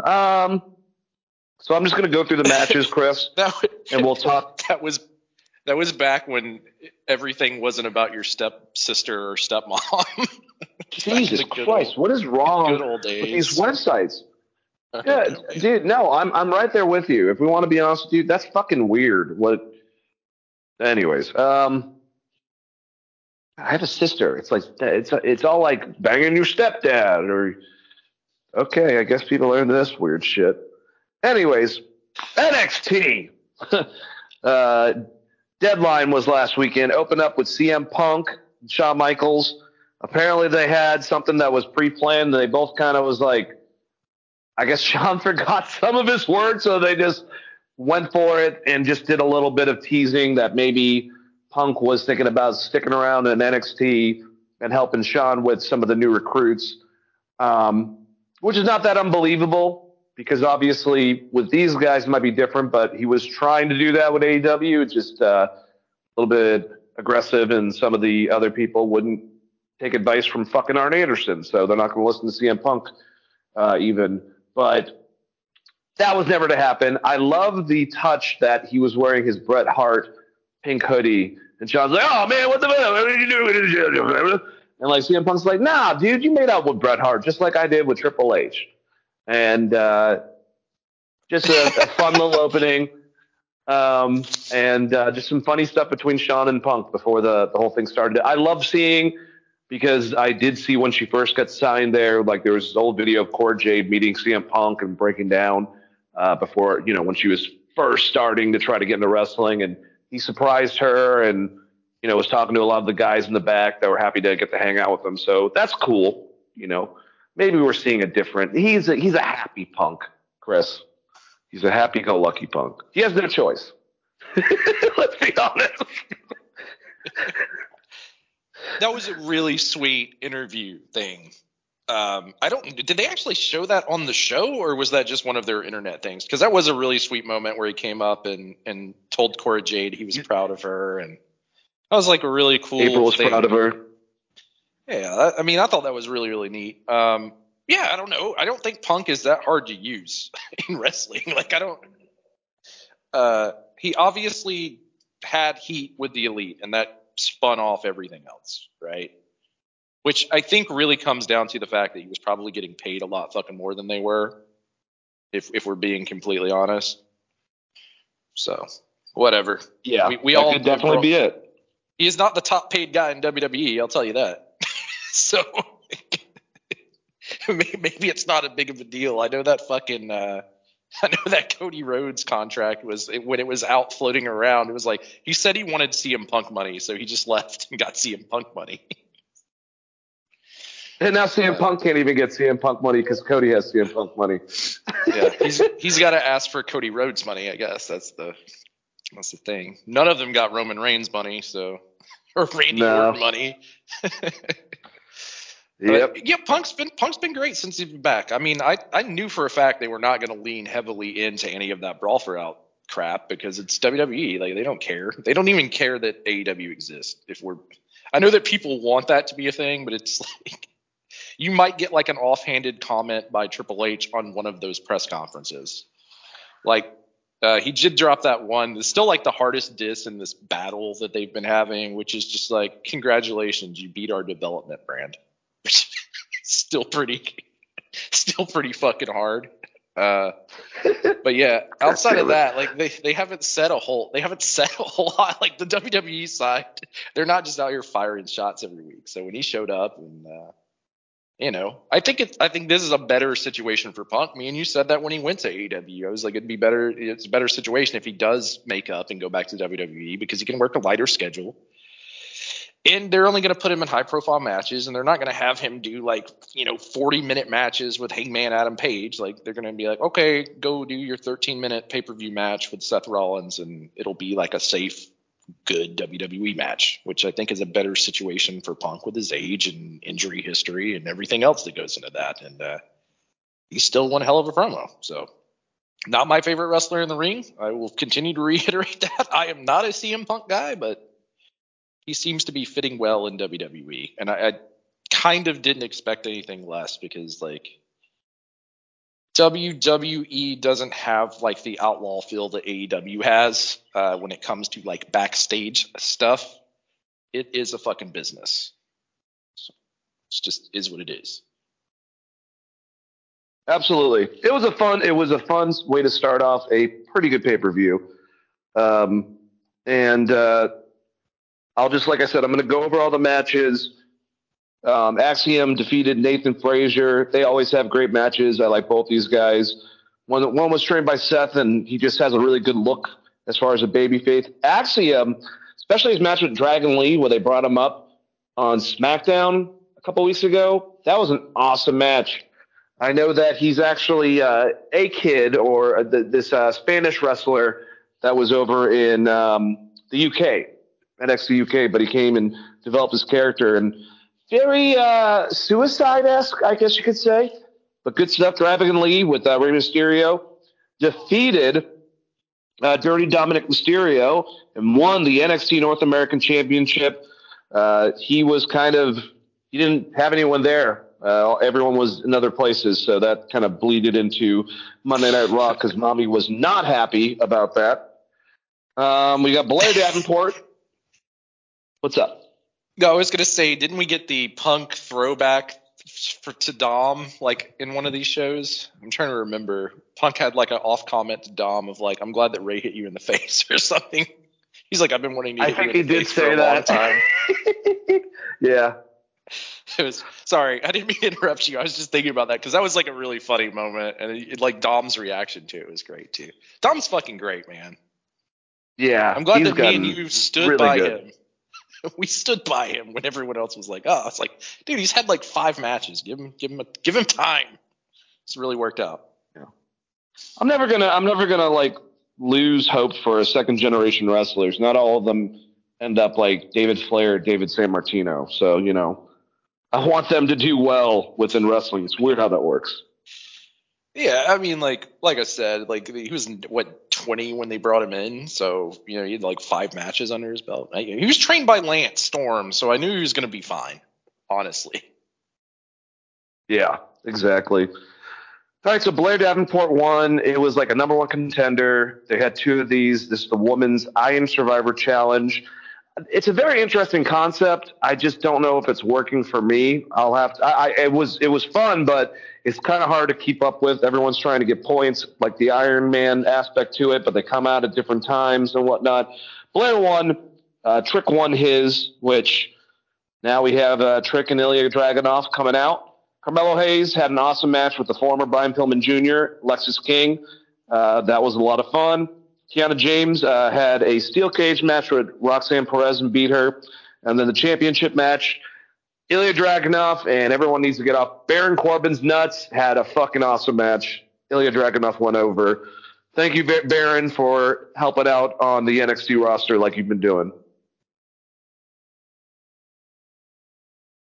Bro, I wish that they would give Baron Corbin some wins. That's my only thing about his run in NXT because he has been great since getting back there. It's like this is the version of Baron Corbin that I liked when he was in NXT the first time. So, yeah, it's amazing. I have the same kind of problems with the Women's Iron Man tournament that I think you have, where it seems overly complicated for no reason. It's like I'm glad that they show the rules before the match, like really quickly, so that I can remember what the hell the tournament is each week. Because I've had a problem with that and the presentation of it the entire time. I don't know. Maybe I'm just a dummy, Dane, but that I have much like you. I think I have some of the same issues with it. The matches themselves have been pretty good though, so I can't complain about that. Yeah, it's an interesting concept. It just I haven't gotten used to the way that they do it, and then it becomes a very exciting like 5-way match where everyone's trying to get a pin. I like with the men's that they did it where Trick Williams he had 0 on the board, and then he was able to do like 4 back to back to end up winning the whole thing. That was a really cool concept and had you on your toes. So it's a new thing that Sean developed. I think this is the 3rd time, maybe 2nd time they've done it. So, hey, it's Shawn Michaels. He's Yeah, a wrestle. part of this, I'm not going to blame on the match itself or the tournament itself. The commentating team on NXT does not always do the best job of explaining shit. It's exciting, man. It's so great. Yeah. I love Booker T, but I love Booker, but he is definitely not. He's not going to be. He shouldn't be the explain guy. They need their Excalibur to run down like what all the complicated rules are before each of these matches because I try to watch NXT week to week, but like if I miss a week or a couple weeks or whatever, and I'll try to catch up, and then you hit one of these matches and you're like, what the fuck is going on? But it is a neat idea, and the Trick Williams finish was great. I'll agree with you on that. I get what they're going for because it is an easy way to build tension within a match to make it almost more high profile than it should be. So like the concept that Sean came up with is actually pretty brilliant. It's just, let's slow the show down a little bit, explain it, make sure that everyone watching knows what it is, because there are people that just watch the NXT pay-per-views because there's a bazillion hours of wrestling on TV. That would be my only complaint about it, I guess.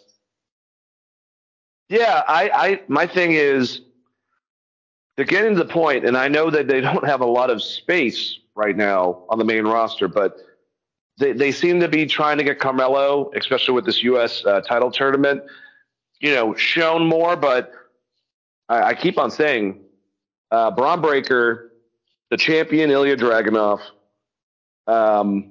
Carmelo, Trick, and then on the ladies' side, Roxanne Perez, Tiffany Stratton, the current champion. Damn it, I can't remember what her name is. The one that was kind of trained a little bit, or at least inspired by Becky. She's fucking great, Irish chick. I'll look up her name because I feel like an asshole right now for not knowing her name. But what I'm trying to say is they're all ready. Like all of them. They're all ready for the main roster. Like you can only keep Ilya Dragunov's been on an NXT platform for what, 8 years now?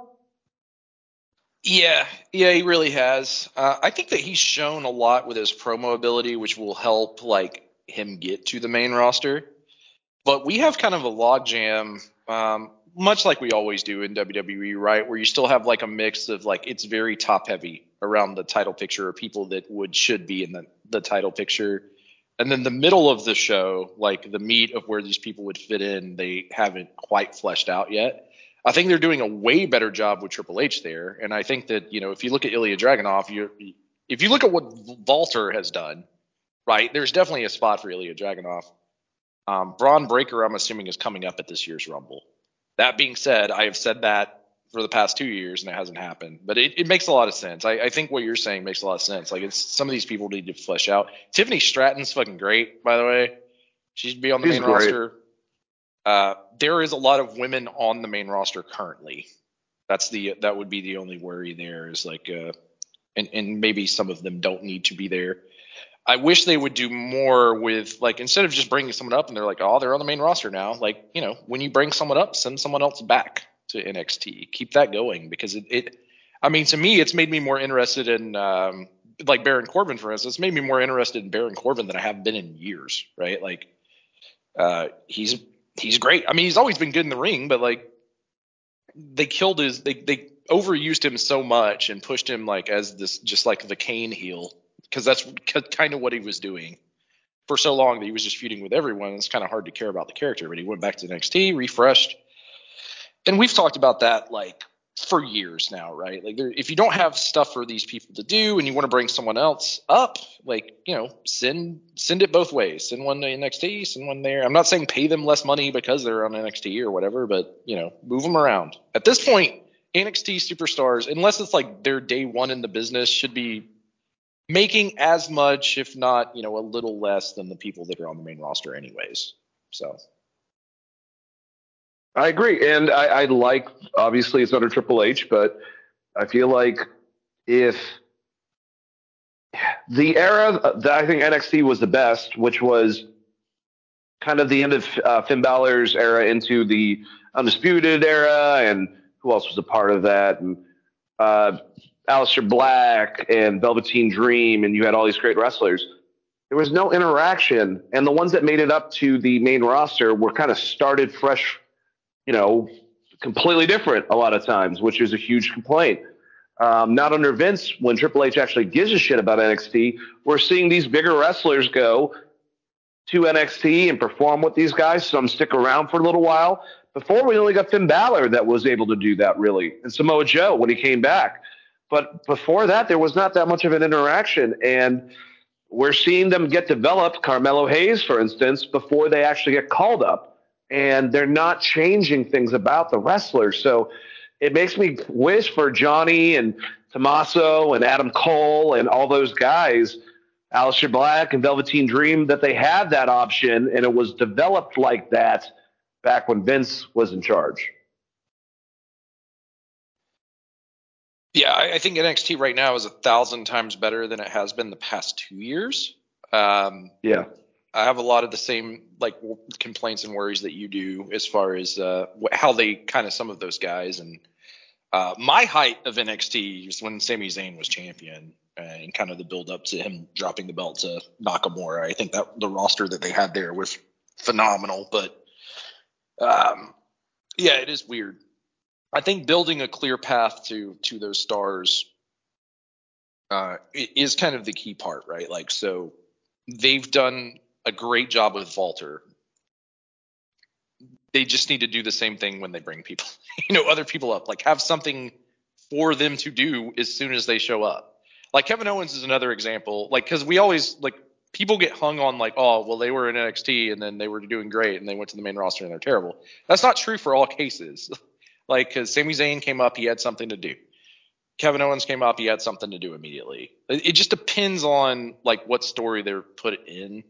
And I think that has had a lot to do with why some of these guys have been in NXT so long. It's like I said, there's kind of just a log jam on the main roster as far as like what meaningful storyline we can put in. And that just has a lot to do with the fact that the shows, and I think rightfully so, are so built around, Judgment Day and the Bloodline.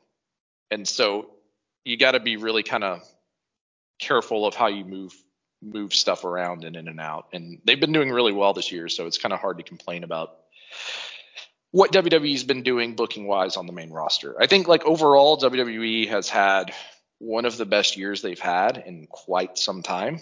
As far as overall quality of the show goes, not just like monetary value and all that jazz. Yeah, I agree with you. I mean, even monetarily, they're selling out and doing better at every pay-per-view with attendance, viewership's up. The roster's fucking just so deep. And you got 3 shows that are doing really well. NXT still sometimes loses me because I think that Sean, and I'm glad it's not as much as it used to be, but he likes a little bit of his comedy. That some of it I find dumber than Vince's humor, to be honest with you. But for the most part, the wrestlers and everything, and Ilya Dragunov, he's going to be very high on my list this year. He's one of my favorite wrestlers. He's fucking fantastic. I don't think anyone has intensity like him when it comes to he's ferocious. That's the best way to describe him. And he can sell and be a babyface getting killed by heel, and he can be a dominant monster. And I mean, it doesn't matter. So he's definitely someone I look forward to. And I really love Trick and Mello, man. Both of them are great. Yeah, Carmelo Hayes is phenomenal. He's great. He probably will make my top 10 list this year. Ilya is going to make the top 10 list. That's like goes without saying. I think there's room for both those guys on the main roster for sure. Trick Williams, if we had a most improved category, absolutely, he would probably be my number 1 on the most improved category because this man has grown so much in the past year. That's one fun thing about NXT when they actually do get someone that really like Velveteen Dream was one of those guys, right? Like he started out, it's like, oh, it's good gimmicks. His ring work was kind of not great, but like he grew like a lot, and that's fun to see. That is the fun thing about watching NXT, and something that AEW could do a little bit better with one of these shows because I think what their format. With them having 3 shows, one of those shows should be kind of a developmental show to build new characters, honestly. And I think that's going to be kind of forced when they re-up these contracts anyways. But, yeah, it's been a good year for WWE. Like, I don't have a whole lot of negatives to say about WWE outside of, like, some booking stuff and, like, nitpicking. But as far as overall company, I think both NXT, Raw, and SmackDown have been pretty good shows on a week-to-week basis. Yep, I agree. Well, let's talk about Raw. Definitely just want to go over basically the major highlights on it. I mean, it really was 2 guys in the ring giving off animosity that made me kind of be so excited. But other than that happening, we had Rhea Ripley in a non-title match. Good seeing Mommy back in the ring. Cody Rhodes and Shinsuke Nakamura had a match. Actually, it was really good in the main event. Shinsuke would end up misting him in the face because obviously we're prolonging this feud until the big show coming up. I forgot what it is, but it's their televised show, but they're acting like it's a mini pay-per-view. So we got that going on. I like Cody and Shinsuke right now. I think they're doing some good stuff. Drew McIntyre had an awesome match with Jey Uso, getting some redemption and kind of turning full heel. But this is about a couple, Seth Rollins and Becky Lynch. Both of them have animosity in wrestling to 2 people that just came back. And the interactions between those 2 situations were awesome. Because when you add reality, when you can get a situation, even if people don't like each other, where you can be like, hey, this is a business, let's do fucking business. These type of things really, it's a reason why you have gripping storylines. So first, let's talk about Seth and CM Punk. CM Punk comes out. Adam Pearce is in the ring with his contract. It's not fully disclosed if he's going to join or not, but basically Punk puts it that Cincinnati itself it means a lot to him because it was his first match that he had when he was in WWE. I'm assuming on a dark match or something. Maybe he's talking about main roster. I don't know. But first match at that building for WWE, that was also the place that he left and had his last interaction in the ring for WWE until he came back. So being back, it meant a lot to him, but he wants to change things around essentially, and he feels like he's home. Monday Night Raw was his show. He wants to be on Monday Night Raw, and while he's signing it, the world champion Seth Rollins comes out. I love this interaction. Chris, I've told you, when I think Seth is at his best is when he's pissed off, he's arrogant.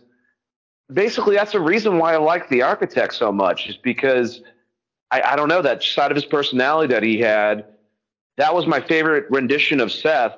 When he had the babyface run after coming off from being a heel, it seemed like they were going to apply that same personality, but now position it more into a babyface. And then they turned him heel for no fucking reason. And then, he's had stuff here and there, but when he gets personal, when he gets past the jokey facade of this character that he's putting off, and he's talking to someone like he did with what the hell, no longer Matt Riddle, and that whole interaction, or when he's had this interaction, obviously with Punk, when he gets personal, he can become vicious on the mic, and same thing applied to him. I believe when Seth says, I hate you, and the way that he delivered it and the way that CM Punk absorbed it, like there was a lot of truth in that. And he called him out. He basically said that you left this fucking place, you ripped it to shreds. You said that he didn't say it, but you had nothing good to say and always would try to talk shit about this company and me. People don't know. CM Punk at one point basically said that Seth Rollins was, because Seth was obsessed with CM Punk. I mean, think about the hair. He was a huge fan of his. CM Punk wanted Seth to be a part of S.H.I.E.L.D. He wanted Cassius Ohno, but obviously they changed that to Roman Reigns, and he picked Dean Ambrose, a.k.a. Jon Moxley, and Seth to be a part of it. And, Seth has given that to him, but he essentially called him a bootlicker and said he'd do anything to make WWE happy. And whether or not bootlicker company guy, Seth has always been a WWE diehard through and through. So he didn't like all the shit talk. He didn't like dealing with that. And he was very verbal about it. And it came off in this promo. And I don't know if Punk's going to win the Royal Rumble, but I am almost positive that and I don't care if it's like obvious in front of us. It's going to be, the fucking main events is going to be Punk and Rollins and Cody and Roman. And that's what we want. And I think that's what we need. And I don't know who's going to win. My opinion, if it happens with the one that we're talking about, with Punk and Seth, Punk beats Seth, Damian cashes in at WrestleMania, beats CM Punk. That's what I would do. I don't know. We'll see when we get there. But what do you think, Chris, about this interaction? I thought that Seth actually was, like, I like the ending where Punk was like, all right, that's one chance, because this is not like Hangman Page where they had a feud and Hangman brought up a bunch of animosity involving fucking, Colt Cabana that Punk really didn't know about and then just started saying it in a promo. He knows Seth doesn't like him. He knows this is coming. So I like how he was like, that's your last chance to do that. I'll let that one fucking slide. But I thought both guys were great. A-game, getting me to believe whatever's real and whatever's not real. And I thought Seth was at the top of his game when it came to promo work because of the believability. Yeah, I mean the thing about Seth that's kind of hurt his character is like when he doesn't have.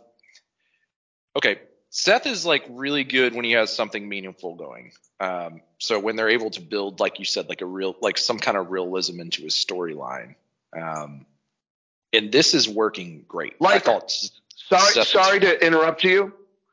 Sorry to interrupt you, but it just reminded me of something. Like when Seth had his match with Roman and was still a heel, and to get in Roman's head, fucked with him with the whole Shield thing, and even came out to his old music, the Shield music, in the fucking SWAT gear, and was literally getting in the Tribal Chief's head. That's the Seth Rollins I like, not the like that fucking version of him. Yeah, the version of Seth Rollins where he is basically mini Triple H is pretty great. Exactly, Which is kind of the cerebral assassin. this entire feud that with him and Punk is like Triple H writing what he would do if Punk came back. Is what it seems like. Like if Triple H was still wrestling, this would be the same exact feud, promos, etc. So I mean, I'm sure Triple H is taking a little bit of a shot at Punk here, but I think everyone in this looked great. I still think Cody's winning Rumble, but the matches that you laid out in the aftermath of those matches also makes a whole hell of a lot of sense. So I could see that being exactly how you laid it out.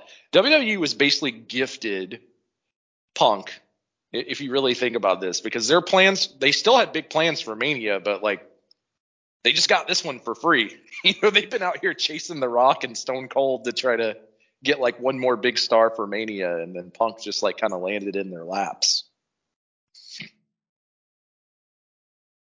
Yeah, it's effing crazy. But yeah, I loved all the interaction. I also really liked all the stuff with Becky and Nia. I still think, and Becky fucking brought it up, that Nia's a bit dangerous in the fucking ring. I don't think that's ever going to stop. But what I've always said about Nia is that she's hateable, Chris. You know, she comes off really well as a heel. She does it well for her. And this interaction, I like Nia basically saying like, hey, if it wasn't for me fucking giving you a concussion, knocking your head split open, would there even be the man? But like, you know, Becky bringing up the fact that she's reckless and there seemed to actually be tension there. And like I said, realism in wrestling is great. And I feel like this is probably going to be a Rumble match with the two of them, but they got me hook, line, and sinker. And I was also really impressed because the women had a great interaction around the audience after, and it's not so much them being women or any other wrestler after an interaction with Seth and CM Punk that's able to get that out of the audience and get that much tension, especially with one wrestler that's not as beloved as the other. I thought they knocked it out of the park as well. Yeah, Becky is still so incredibly over. It's insane, especially considering the amount of time that she's had off in the past couple of years. But like, she's on one hell of a run. Nia was fine here. God, she had one of the worst matches I've seen in a long time against Shayna Baszler recently. So like, as far as the match goes, like I'm interested in the story, but the match itself, like I am super worried about what that's gonna look like. And at this point, I don't know that there's a way to fix Nia. I don't know, man. Put her like, what do you do? How do you make her better? Like, who do you put her? Like, who trains her to make her better at this point? She's kind of had multiple opportunities for the past like 8 years to get, you know, just slightly better in the ring. Like, Her learn uncle. 5 things. Just do 5 things. That's what Nia needs to do. She needs to get really good at doing 5 things and then make her match like super simple. Like, you need to treat Nia Jax like Goldberg, basically. Yeah, no, and that's fine too. But like, I don't get it because who taught the Usos and Solo and Jacob, Rikishi Fatu, which would know how to use Nia Jax, I think the best out of any of those guys because he's more that size towards the wrestlers that he dealt with. Go to your fucking uncle and get some, you know, some one-on-one time with him. Maybe she does. Maybe I don't know. But I'm just saying she is the one part of the Analoa family that's just not that good. with a bunch of amazing fucking wrestlers that came out of there. Maybe they need to bring in like Blue Meanie to like train her or something. You know what I mean? Like I'm trying to think of like someone that could help Nia because she's had all of that, right? It's not. There's something that just doesn't click. Like she goes up heavy on suplexes, almost kills people. Like she doesn't. She has one of the worst looking Samoan drops I've ever seen. Almost murders people all the time with that. Like it's just every match. Fucking Banzai drop. She doesn't grab the rope, so she just annihilates their sternum. Throws people around like a rag doll outside the fucking ring. It's like I said, just at some point give her the Goldberg treatment and be like, yeah, no, we only need you to do like 4 things. You know what I mean? Like they really need to dumb that match down. At least it's with Becky. So hopefully Becky in the ring can dumb that down as much as she needs to. But then it just makes me worried that she's going to like accidentally murder Becky and then she's going to be injured for like another 6 months. So that's that. The whole Nia Jax thing still to me goes back to, well, we want the Rocket Mania. Cause like, I still don't understand why they re-signed her. They have such other great women talent on that roster who are like with the fan base more over than Nia Jax is even coming back. So it's still baffling to me. But as far as the promo between her and the interaction between her and Becky, I thought that was pretty good. Makes me interested in the storyline. There's very little that could make me interested in a Nia Jax match. Fair enough, man. I agree with you. All right, we'll move on from Raw. Let's talk a little bit about Dynamite. I'm just going to ask you, I thought the matches have been great, but I have 2 problems with the Continental Classic. And tonight we had the Gold League, Jon Moxley won over Swerve Strickland. Roosh beat Jay Lethal. Jay White beat Mark Briscoe. And Andrade El Idolo for the Blue League beat Brody King. My biggest thing is that I know I don't expect them to do as big of a round robin tournament as G1 with as big of feels as that even they were doing before they added, so many more in the last couple of years. But I feel like this fucking thing's way too predictable. And now it's like, I don't know what Mark and Jay losing the whole entire thing, because unfortunately at this point, I don't trust a lot of the storyline that can come out of it. Because I feel like I see these guys specifically, especially Jay, just lose. And I'm like, well, maybe he'll turn around. And then we don't see him for however long, because I'm supposed to watch every fucking show in Ring of Honor to be able to keep up with them. But the matches are great. They're fun. Like I said, it's like Jon Moxley going in, and I feel like he's going to be a top guy. Oh, he's the number one. I feel like Swerve's probably going to be treated really well, too, because of everything that happened. And then the guys you expect to be in the middle, they're in the middle. And then the losing guys are like, if you're going to have Mark and Jay possibly get 1 win, which maybe they'll lose every fucking match throughout this tournament after they're already disqualified, why didn't you just have one of the wins at the beginning to like cause like that's out of nowhere, like put a little bit of like spontaneity in it or unexpected elements in it to make me think it's not going to go a certain way. I don't understand the logic.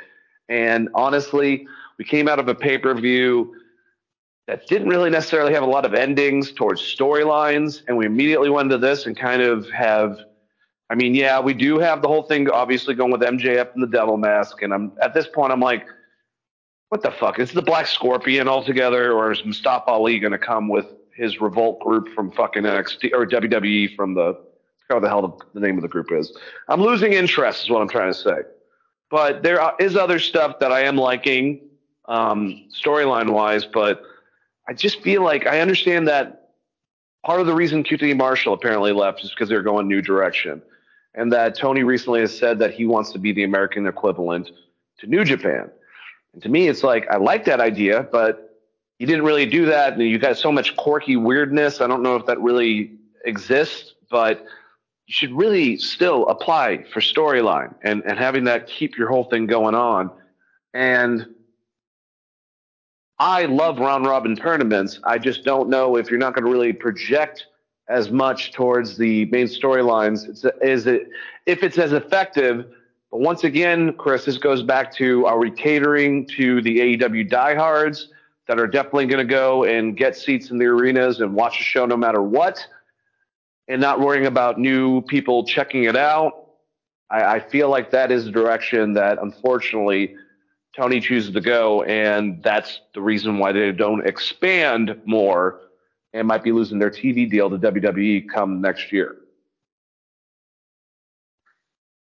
Yeah, I agree with you. And the tournament thing in general, just coming out of the pay-per-view, randomly getting announced by Eddie Kingston, and then there not being really any real like discussion of why he would want to do that, or why these titles are going to be kind of defunct and create a new title. Like, that was, because like basically the way he made it sound was that he was going to be defending his belts throughout the entire tournament, and then at the end there's a new belt, but that's not what's happening. So just going into it already started confusing. And then you have like you said, it was very, with Swerve being there, getting that huge win over Hangman, and kind of almost like we talked about last show, kind of almost turning babyface in the middle of the match there a little bit. You're kind of like, well, okay, that's the guy that's probably winning this tournament. And there's no one, like when you're talking about like Jay Lethal and Mark Briscoe, the reason that works in Japan, one, there's more matches, which helps. But even like when they have someone like Yano will get a big win over someone you didn't expect. So like at the very least, even if you don't think they're going to win the tournament, they could play spoiler for someone else, right? So like Yano has pinned Okada multiple times in the G1, for instance. So like that's the thing that I think AEW has not done a good job of, because you're like, okay, well, these guys are just here to take losses, which is kind of the reason that Yano is there. But you also have to give them meaningful wins. And like, so if you're Jay Lethal, you should give him like a win. If he's going against Moxley, for instance, that would be like the surprise, right? Like he gets the surprise roll up win. No one expected it. There you go. That makes the tournament interesting. They haven't done that. What they have done is given us a bunch of good matches. And I can't really complain about any of the quality of the matches that they've given us. The Andrade Brody match was phenomenal. But yeah, it is kind of that weird thing of like, well, how much do I want to invest in this, and do I really care? And it's for a title that is just like some new thing we're creating. Yeah, it's really weird. Like the entire tournament, like I said on the last show, I don't know, the tie-in for Eddie Kingston is so weird, because it's like, if Eddie Kingston's in the tournament, you should make him a real threat to win the entire thing, right? And if he wins the entire thing, then he just picks his opponent like you do in the G1. Like when Okada won and he was champion, he just picked who he wanted to fight out of that tournament. So like, I don't know. For someone who seems so obsessed with New Japan and talking about Tony Khan, I felt like he's done a really piss poor version of doing a G1 tournament. Yeah, I can't disagree with that. And I think the reason why it works for New Japan is because, I mean, they still have storyline New Japan, but their shows primarily are much more wrestling based. And I don't know if if it works as well for American audiences to have like most of the whole entire show within a 2 hour period be about just a match that doesn't really have any type of ramification other than a tournament.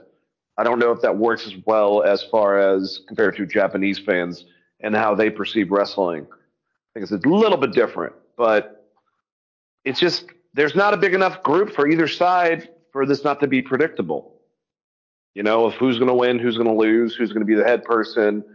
And I hate seeing, maybe Jay and Mark will, drag themselves out of this whole entire thing. But even Rush is done. It's just weird for them to be done this quickly in eligibility, but they're still going to have matches. So I don't know. Mark and Jay, one person has to lose next week, so one of them will win, right? which means Jay Lethal's losing. Like, great, isn't that? You know, it'd be hilarious, and I know that Mark kind of said he didn't want to do another tag team, but if because of this tournament they become a tag team, because that was one of the things that I had said previously, like if you want to do something with Jay Lethal and Mark Briscoe, and you got nothing else for them to do, make them a fucking tag team. They'd be a great tag team together. And there's enough lineage and story there that it makes sense. So maybe that will be the one caveat we get out of this tournament. The problem with the tournament overall is that it's for something that no one cares about because it's never been on the show prior. I mean, you're creating a new title. Like if this was for, okay, the winner of this tournament gets a title shot against MJF. I think that the overall intrigue in general would be, you know, more important. But like Eddie Kingston, as far as the titles that he's holding, and he's the one that kind of set this tournament up, he's on Ring of Honor, which is on a streaming platform that I would say 70% of their performers don't like, or 70% of the audience doesn't watch on a week-to-week basis. Yeah, I mean, and they don't advertise for it, so you would know that last night had fucking, like I said, FTR and Mark Briscoe going against Blackpool Combat Club in a fucking 3-on-3 tag match. Nothing. Had no idea. If I didn't see advertisement that Ring of Honor happened last night, I wouldn't have known that it was fucking on with their last pay-per-view of this year. And especially like I always ask, where the hell has this person been? This person been? Apparently they've been on Ring of Honor. Keith Lee, Ethan Page, Athena, who's been the women's champion for a long time. I don't know. It's just it's annoying, to say the least. Do we need to start watching Ring of Honor as well now? No, I think it's time for AEW to just drive the final nail into that casket and just use the, you know, what I originally thought they were going to do, which is just use the video library. Because, like, and I don't get the Triple Crown aspect either, man, because, all right, so it's not going to be the Ring of Honor Championship because you're mixing it with the New Japan Strong Championship and this new thing that's another fucking belt for AEW. So why would New Japan even agree to their American organization having an AEW title take over it, basically? And how does that work for Ring of Honor? Are they going to make the TV title the main title? Like, I have so many questions, but I don't really care at the same time. I could be wrong on this, but New Japan Strong like hasn't done a show since August. So oh shit, maybe they're just done, and this is a way for them to get rid of that title. Which is fine for New Japan. They're bringing a new title too. Yeah, it's well, yeah. If they get rid of one, you got to bring in a new one, I guess. I don't know. These companies need more titles. Like I needed a fucking another hole in my head. I agree. That includes WWE. Too much. So, lastly, should we talk about last night, or do you have anything else you want to talk about Dynamite? I mean, I would just say, like, going back to the title thing, I said this when they introduced, like, the television titles there. Like, AEW worked a lot better when the primary focus was around the heavyweight title and the tag titles. Keep it simple, stupid. The KISS method. Yep. Tony does not know that method, apparently. But last night, it was a pretty keep it simple, stupid. U.S. Championship tournament. I mean, it's pretty much very predictable at this point, but they've been good matches. And with the last four of the semifinals, on one side we have Santos Escobar going against Bobby Lashley. Both have been built a lot lately. On the other side of it, Kevin Owens is going against Carmelo Hayes. So it's believable that any of these four, I think everyone kind of leans to Kevin because him and Logan had some interaction. Before when Logan first came in and then just recently. But all four of those guys, I could see them taking this tournament. We got two semifinals, and then we have the finals the week after that. and then we're going to find out who is going to be going against Logan Paul. Really, it's I've been enjoying this tournament, and yeah, good stuff last night. Yeah, still sticking with my original prediction of it being Kevin Owens because I think that's just the highest profile match. And also, could you imagine watching a Bobby Lashley Logan Paul match? That'd be like really wild. That's crazy. But yeah, I like that Punk kind of dropped the teaser. I guess it was last week or maybe the week before of like Kevin Owens, like that the fact that they kind of have had rubbed in the past the wrong way, because that's a match I really want to see is Kevin Owens versus CM Punk. That's two Ring of Honor legends right there locking up. The interaction in the back afterwards, where he was like, he's like, hey, do you know where Nick Aldis's office is? And then like, Kevin Owens like sizing him up while he's past him, and he goes, nope, and just walks the fuck off. Like, I'm like, yes, give me this fight. I love that Kevin beat, I forgot who he went against Austin Theory last night, and he beat him on accident because he's got a case because he's been selling this fake injury to his wrist. So now he has it in a cast, and he fucking gave him a forearm and knocked him out and was like, oh shit, I fucking healed, but I didn't even mean to. And then he fucking got the 1, 2, 3, thought it was awesome. Kevin Owens is great. Yeah, he's phenomenal. But yeah, I mean that's the money match, right? Like him and Logan Paul. So I'm assuming that's where they're going. If you're not gonna go that way, if you like, we have something else for Kevin to do. We don't want him to be in the Logan Paul match. I would actually do Carmelo Hayes because I think that would be a big moment for Carmelo Hayes and introduction to the main roster, and he could win that title from Logan Paul, and it doesn't hurt Logan Paul at all. I agree with you. I think those are but I mean, that's the thing too. It's like with how they're building Santos Escobar, like it's him and Lashley, and then like I said, it's Carmelo and KO, and then I personally think it's going to be Kevin Owens going against Bobby Lashley. But any four of those guys, it could be any of them basically, which I do appreciate that. It's not 100%. You know what I'm saying, Chris? Yeah, no, I get completely. The funny thing is that this is the tournament AEW should be having, right? I didn't want to say it, but if you did,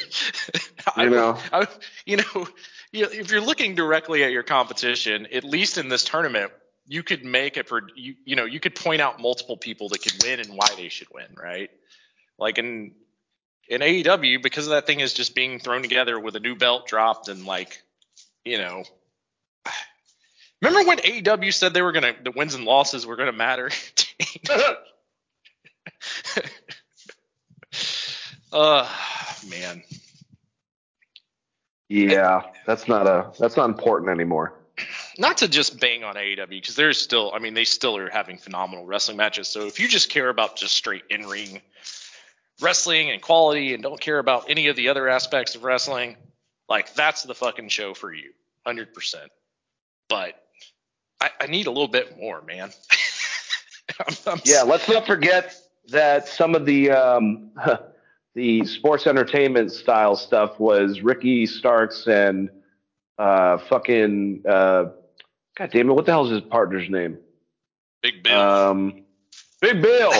And it was one of the most cringe segments with Kenny and Chris. That technically is Kenny's last thing on AEW. Yeah. Hey man, Big Bill's look great. I felt bad for Ricky. He was like, "Where the fuck are you guys going?" And like, what? Like, it got so bad. Jericho and Kenny were both kind of like, I don't know. They were trying. I don't know if Kenny was trying. Actually, it looked like he wasn't. Kenny's like, why the hell am I in a tag team with Jericho? That's probably what Kenny Omega is thinking. He called them the Winnipeg Jets and was like, oh yeah, that's right. We're not the Winnipeg Jets. We're the Golden Jets. So yeah. So even Kenny gets that that's a fucking terrible name because Bobby Hole played for Chicago and it has absolutely nothing to do with fucking. Also, Jericho, you're not Canadian. You were born in Buffalo, my guy. You're not Canadian. Just sing Judith and shut up. Anyways, just kidding. That's like if I moved to Japan for the next like 40 years and then I just claimed to be from Japan. I can see that. I don't want to. I'm not going to get into this about the fucking Jericho Canadian thing. It's like, yes, he does have dual citizenship. His dad did he did grow up in Canada, but he like lived in Buffalo and his dad played for the New York Rangers for like years. So I don't. He's as Canadian as I am, Dane. Is what I'm getting at. And you're pretty Canadian. Yeah, but truly kind of disappointing. Darts off, boys. This is where you insert the Letter Kenny segment of the show. No shit. Well, we had a big return last night, start off the show. And I got to say, Green Bay, you suck. God, that audience sucked.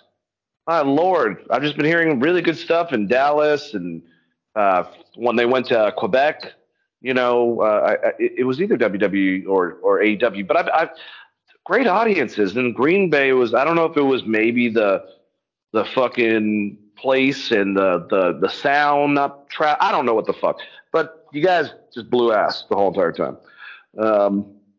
Just want to let you know. So all of our Green Bay listeners, you don't have to listen anymore. If you don't want to, I apologize. But yeah. Anyways. It's kind of crazy because Green Bay you would think would be like a rabid fan base. If you watch like Packers games, it's insane, right? Like the fan base, it is kind of funny to look at it in pro wrestling. They were a very light audience for what I thought was a pretty good show. So it's me too, man. It's also the holidays, dude. Maybe everybody was just wasted. It's Wisconsin. There's not a whole lot to do there. It's like that South Park episode where they just get drunk and drive around. Yeah, it's like, you know, it's the same thing with like Milwaukee, for instance. You're like, oh, okay. Yeah, I don't know, man. We've gotten spoiled with these companies just continuously going to like New York and Chicago and having these like big, you know, you're always going to get those big fan reactions there. So it's kind of like it is weird when they land in one of these small towns. But yeah, the audience was kind of, come on, you guys.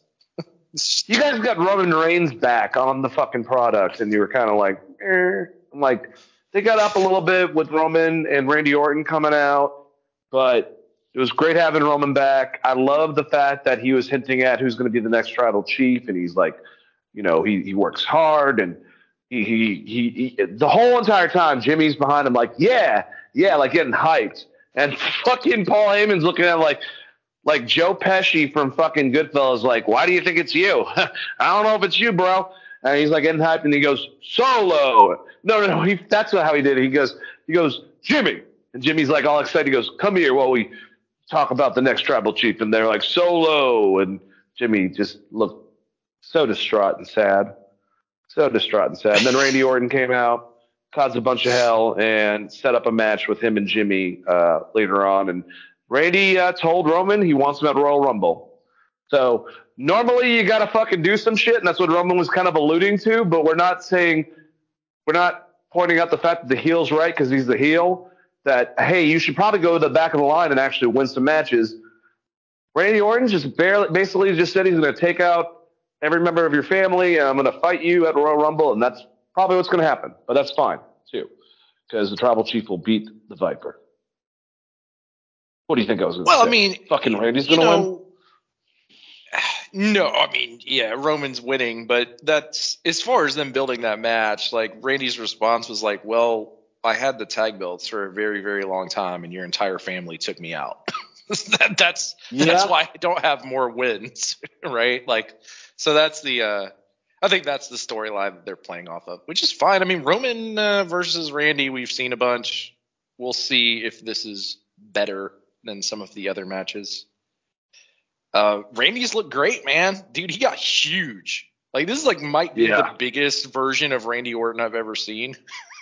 Like, My guy is just out here playing Fortnite and in the gym 24/7 apparently because he's huge. I thought the same thing about Ethan Page, by the way. I know, like I said, I was not trying to crap on Ethan Page, like just being involved. There's nothing No. against Ethan Page. He looks great, dude. Ethan Page looks great. It's just those are two guys that, like, my God, they like doubled in size.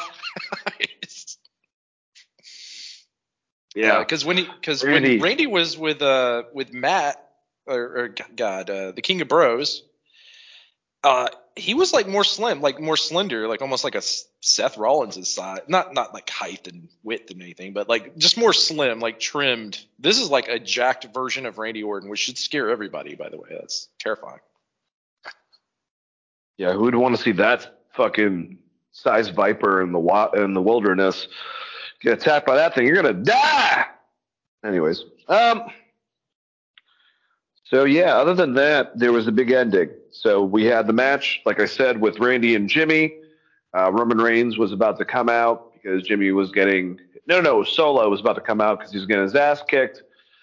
Cue LA Knight, which Randy kind of reluctantly was like, "Hey, we're cool, but I don't need your help." Like, and LA's like, "Dude, they are going to fuck you over. Just let me help you out." I actually like the interaction because LA Knight's still getting a great response, and Randy Orton's a good legend to bounce off of. So I like them kind of like, doing something in this direction temporarily.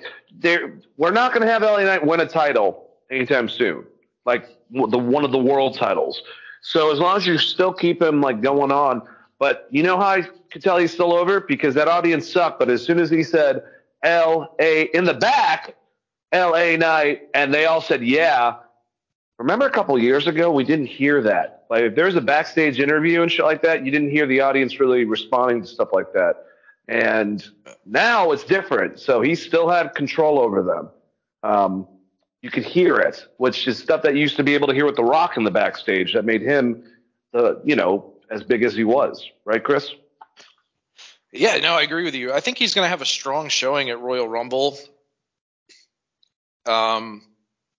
I could almost see that if Punk beats Seth for the title, I could almost see they'll do the draft right after Mania. I could almost see that being the next feud, really. Because I think Punk is going to go heel, honestly. Yeah. And him versus LA Knight, with the amount of mic skills they have and how over LA Knight is right now, I think that is like the perfect follow-up if you go that route, kind of the route you alluded to. Well, you had Damian Priest like cashing in. But yeah, in general, I think that's like a feud that people are looking forward to, right? Like LA Knight and CM Punk, that'd be great. The other thing you could do, and maybe that's what they're setting up here, is maybe Randy doesn't want to do as much work and just wants to do tag matches. LA Knight and Randy Orton as a tag team would be pretty great. Not gonna lie. What I would like from that, and I could see them go in this direction, is if they turn up like a tag team, they're like, all right, we got chemistry. And Randy's like, well, maybe I could do this again. And then it doesn't work out. And the first time Randy fucking fucks him over and we have LA Knight and Randy Orton at WrestleMania, I would put obviously over LA Knight in that scenario. And that would be a huge win at WrestleMania with one of the biggest guys in the last 15 years. Yeah. Looking at Randy Orton's career is crazy, and I've been like, I used to hate Randy Orton. We've talked about this for long-time listeners out there. The more recent version of Randy Orton, I've became more of a fan of. Like, I don't know if he's just like, I guess it's all the weed he smoked with Matt Riddle or whatever, but he's gotten like so much better at everything he does, in my opinion. Because like we used to call him Robotnik, because like he's Robo Orton. Because his promos were so bad, but like he seems like he's having more fun with it. It's like the Brock Lesnar thing, right? Like all of a sudden Brock Lesnar started having fun with wrestling and got really interesting. Yeah, I don't know. That would be a fun tag team, and I love the idea of like Orton versus LA Knight. I think they will have a really good match. The one thing I will knock on LA Knight, I think his finisher is garbage. Like, can we get this guy something else? Well, outside of that, he's great. I guess that goes back to his influence, because basically what it is, it's the stunner, but you go forward. So it just always looks like he tripped over himself, pretty much. Like, It's like Miz hitting his finisher, which was the Jeff Jarrett famously called it the stroke, and his looks terrible as well. And Mortis? I'm trying to remember who played Mortis in WCW. Canyon. Yeah, Canyon. That's the only version of that move that should be being done out there. Looking at you, Jeff, and Miz, but it's just one of those finishers. It's kind of weird. It's wonky to set up, and it's just like, just do a stunner. Like Kevin Owens is doing it. Well, my whole thing is it's like bullies did that to me. It didn't knock me out, just pissed me off. They would like come, grab my shoulders, and then trip me and fucking go forward. I mean, that was like did knock my ass out, basically. Just saying. He needs to go to the lab. I think that's the one thing that LA Knight is missing is the big finisher move. Like you got the rock bottom, you got the Stone Cold Stunner, you got the Hogan leg drop. Like whatever the fuck he's doing that's not it. You know what I mean? Well, like, he's basically got like a ripoff of the People's Elbow. I mean, it doesn't do the whole thing, but it's so damn similar. It's ridiculous. And then he's got, I guess, his version of the Stunner. But yeah, I agree with you. I think he needs something a little more original. Maybe him teaming with Orton, he can just take the RKO. He could use a one-wing angel. He could. That's true. He could do as that. a tribute. As a tribute to Kenny Omega.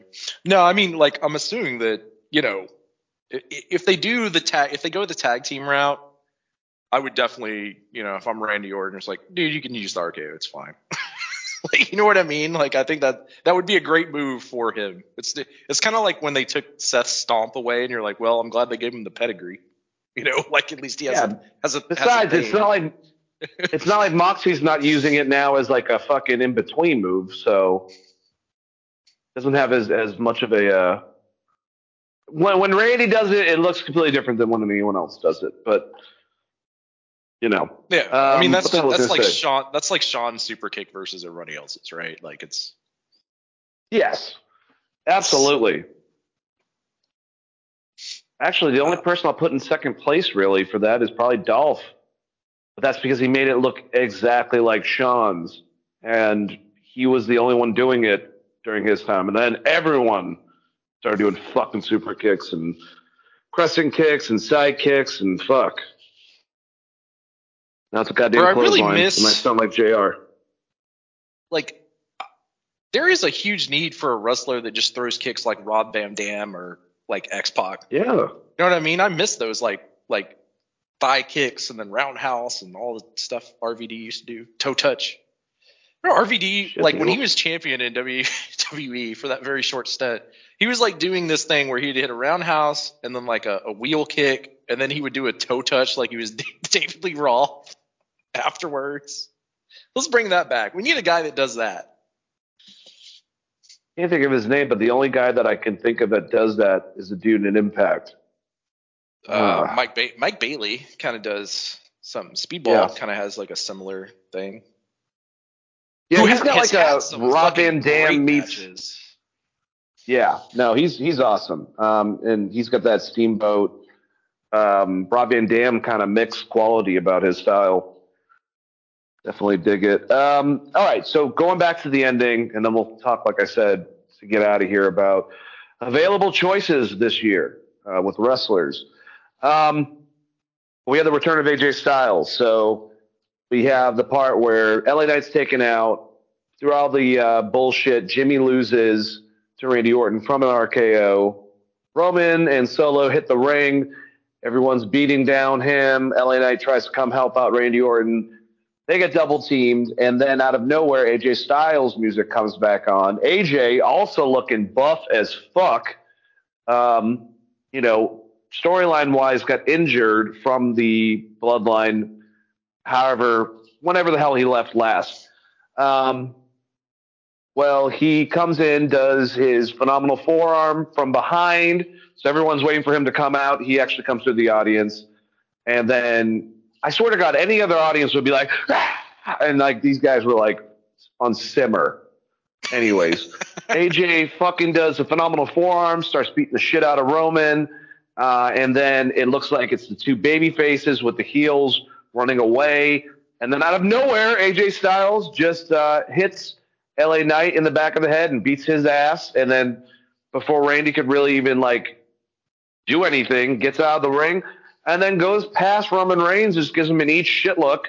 And Roman, nor Solo, nor Jimmy, or anyone is like, he just was fucking punching Roman in the face. I don't know. It was a very weird ending. I love AJ Styles. He's one of the guys that we're going to talk about that will be up on this contract this next year for WWE, but find a place for him because I missed him. He's still AJ Styles. I'm AJ Styles. I mean, I think Punk showing up may help you with the AJ Styles thing, right? Because they've always talked about wanting to work together, and I'm sure they've probably had some crossover at some point, but I cannot think of that match. And like, holy hell, that would be a great match. Yeah, I'm not a big Punk fan, but like AJ Styles versus Punk, you got the entire lineage of Ring of Honor. You got the weird thing where, you know, Punk kind of got looked over in Impact, became the WWE guy, where AJ was the Impact guy for so long. I kind of want to see that. Yeah. But at the same time, this Royal Rumble is going to be ridiculous, man. It is. It's going to be nuts. This entire season is going to be nuts because, like, you know, you're bringing AJ Styles back right before Mania. What if, like, the gong hits and they just set up Undertaker AJ Styles match? Hey, dude, I'm down. Like, I would do one more of those video Undertaker AJ Styles matches. That's one of the best things they did when they were trying to do a lot of that during the pandemic was the AJ Styles, like, really funny WrestleMania match. Get Jeremy Borash on that project, though. Don't just let anybody do it. But that's I don't know, man. AJ Styles is interesting, kind of like popping back up right before Mania. I kind of like, what match do you have for him? Like, what are we setting up there? You know what I mean?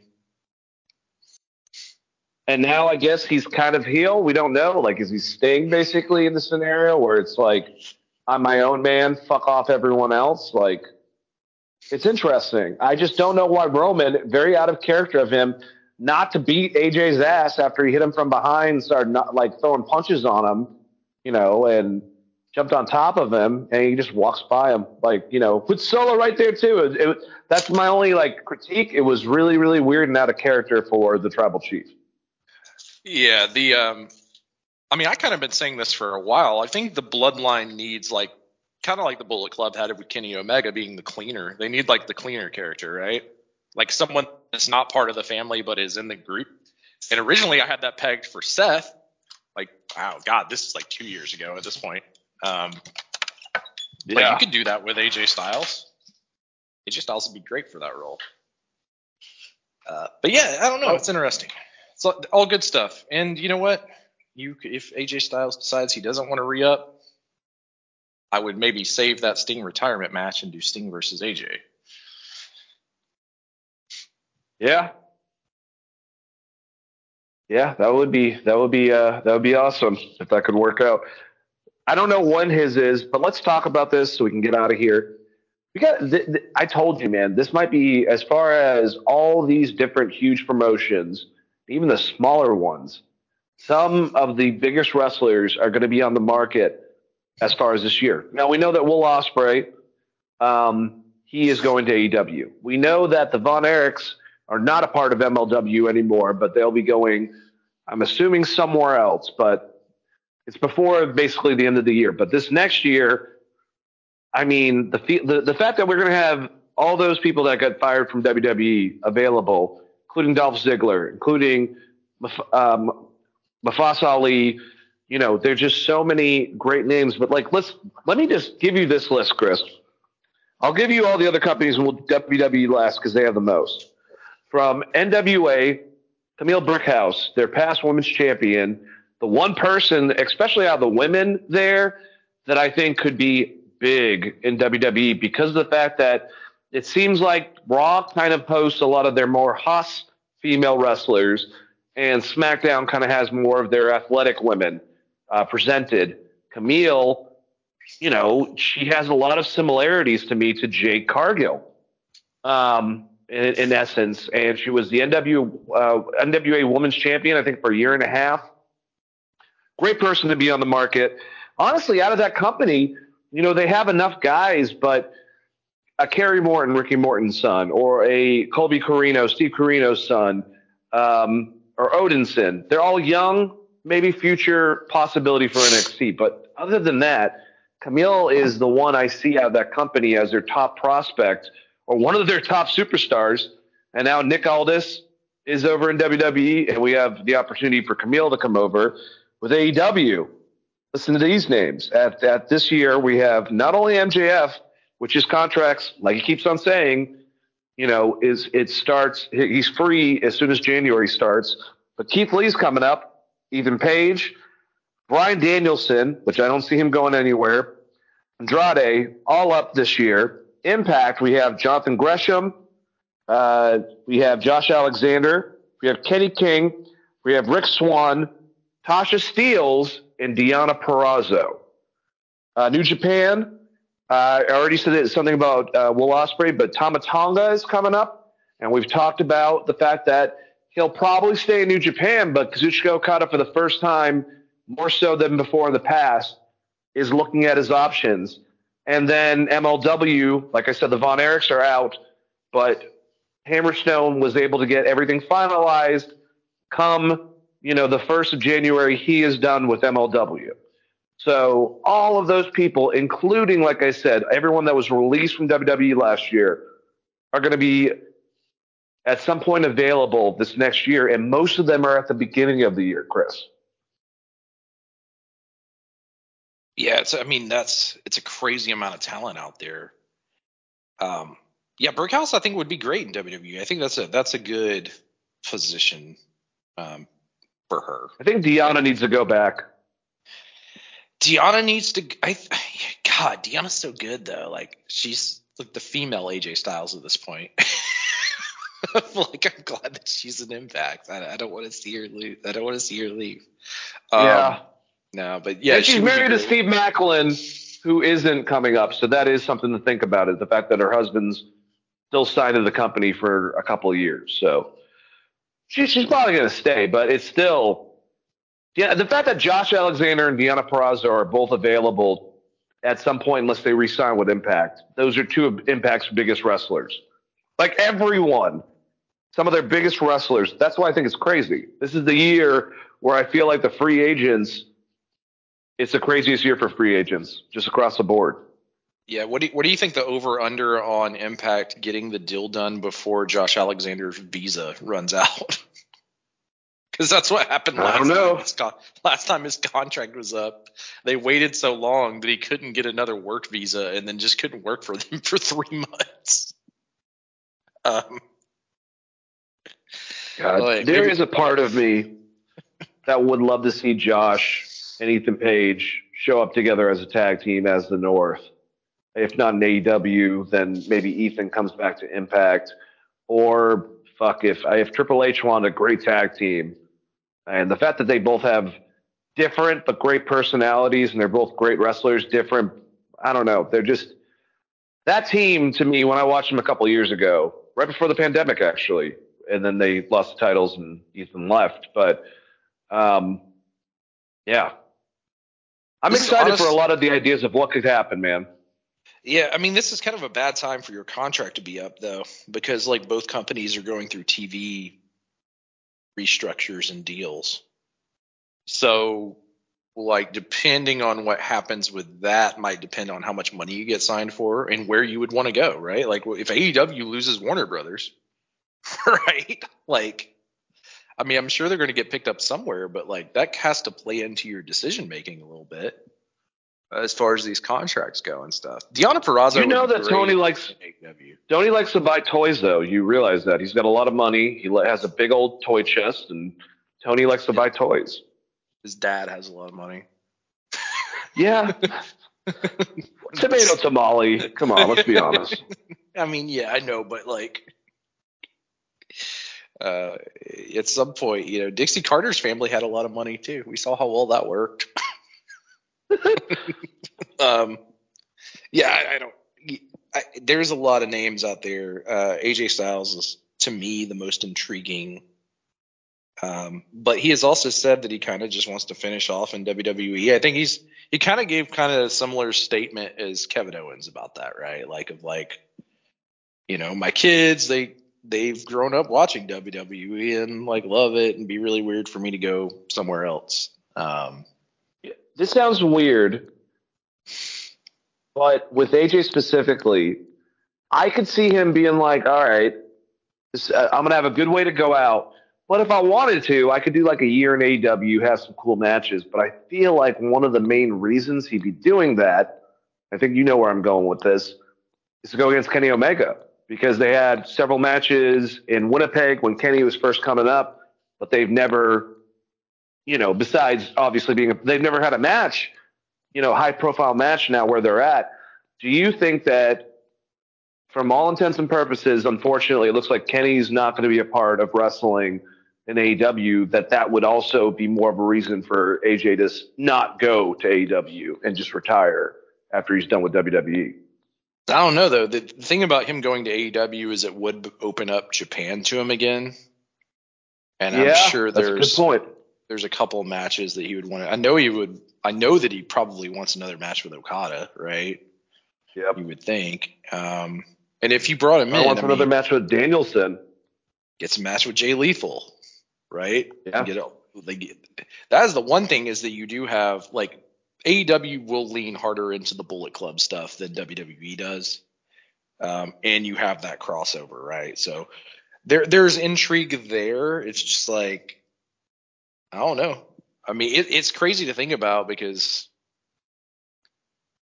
I would almost say AJ Styles would be a bigger get than Bryan Danielson, Edge, Christian, because the AEW fan base is just more in tune to your in-ring quality of work, and AJ is one of the best of all time.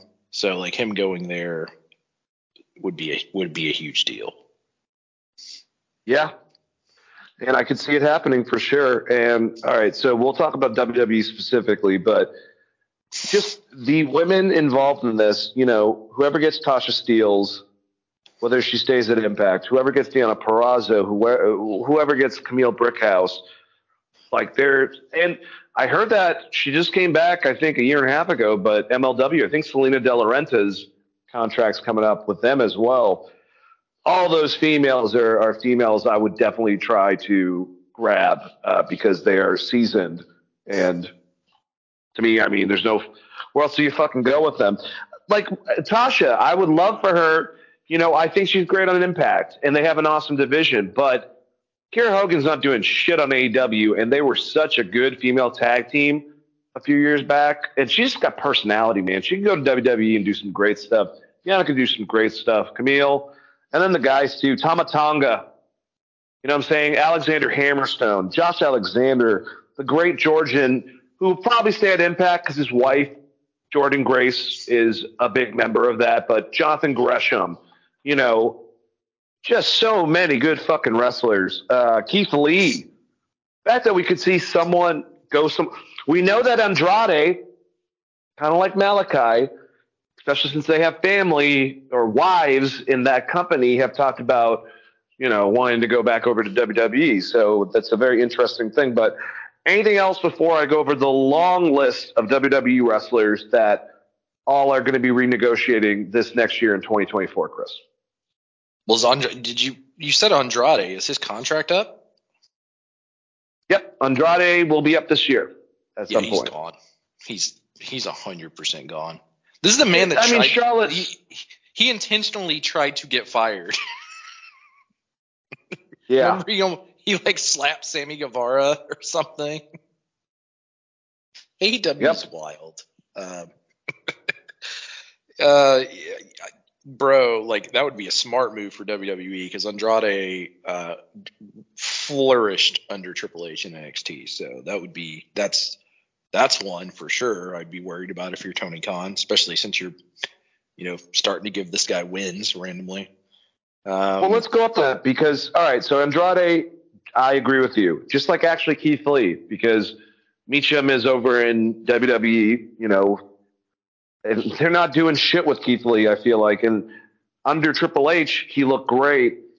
I don't. MJF is the hardest one. I mean, most likely he's going to stay, but who fucking knows at this point? But Keith Lee, Andrade, they could be WWE bound. Ethan Page, I could see staying and re-signing because they'll pay him the most. But it's also interesting of him showing up in Impact because I said it with Josh Alexander. And Bryan Danielson ain't going anywhere. I think he's staying and finishing up and then being a part of creative. Um, I that's not happening. He's not leaving AEW. Yeah, I mean, well, he may be wrapped up as soon as Wrestle Kingdom, depending on how much truth there is to some of these injuries and stuff and what we're kind of hearing, right? Like he might just have that last match at the Tokyo Dome with Okada, which is the one thing like he wanted to do when he came back to WWE. He was like, I would love to stay here if you guys will let me go wrestle in AAA and go wrestle in Japan. And they were like, nope. And then the pandemic happened and he hasn't done any of that. But yeah, I mean, he could be wrapping up pretty quickly, and I would assume that he's going to stay in creative there, like you said. All right, so let's go over this list for WWE. We already said AJ Styles, but AJ Styles, Alexa Bliss, Angelo Dawkins, Becky Lynch, all three members of the New Day. So Big E, Kofi Kingston, and Xavier Woods. Butch, a.k.a. Pete Dunne, Drew McIntyre. We've already talked about that. Coincidentally, LA Knight, Montez Ford, Pat McAfee, Randy Orton, which he might have already redid all of that, Ricochet, Seth Rollins, Becky Lynch, Sami Zayn. All right, I was about to say Xavier Woods, but I already said him beforehand for all members of that. So that's a huge fucking list. Now, most likely, I think a majority of these people will stay with WWE, but there are a couple that are like, different scenery. What if the New Day, they wouldn't be called the New Day, but what if they showed up on fucking AEW?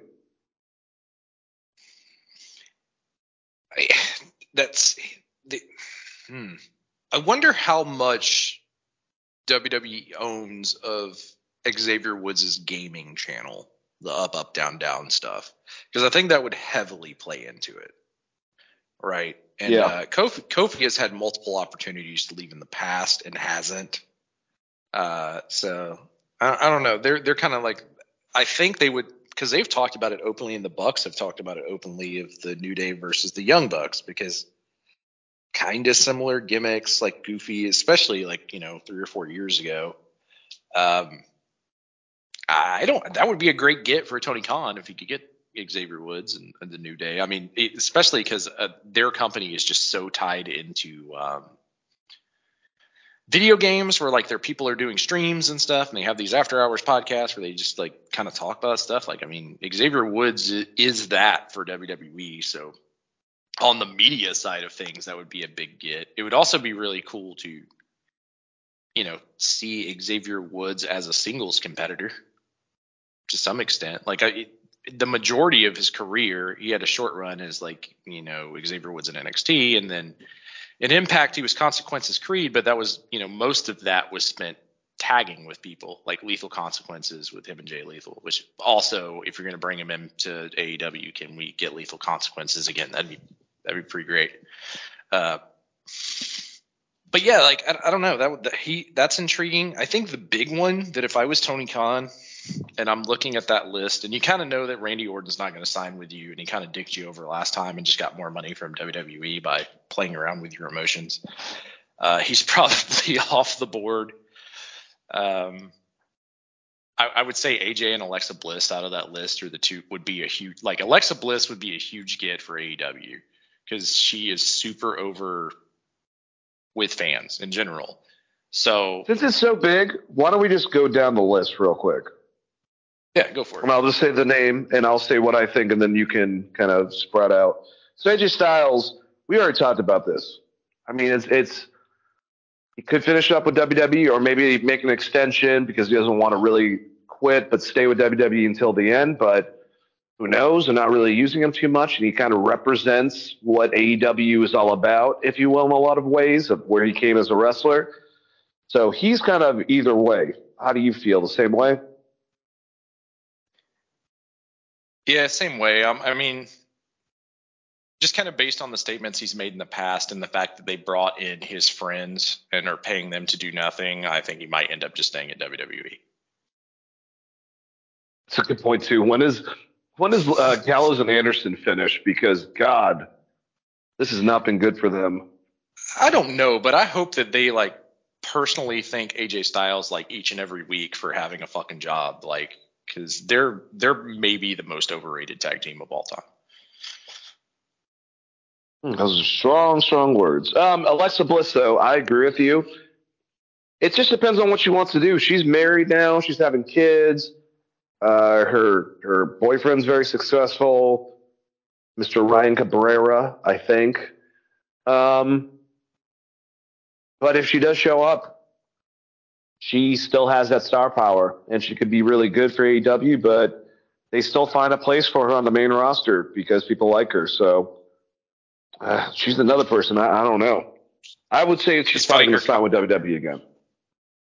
Yeah, probably. And they're doing that thing with Bo Dallas, and I'm wondering if she ties into that, and that might be part of the plan in general and all that jazz.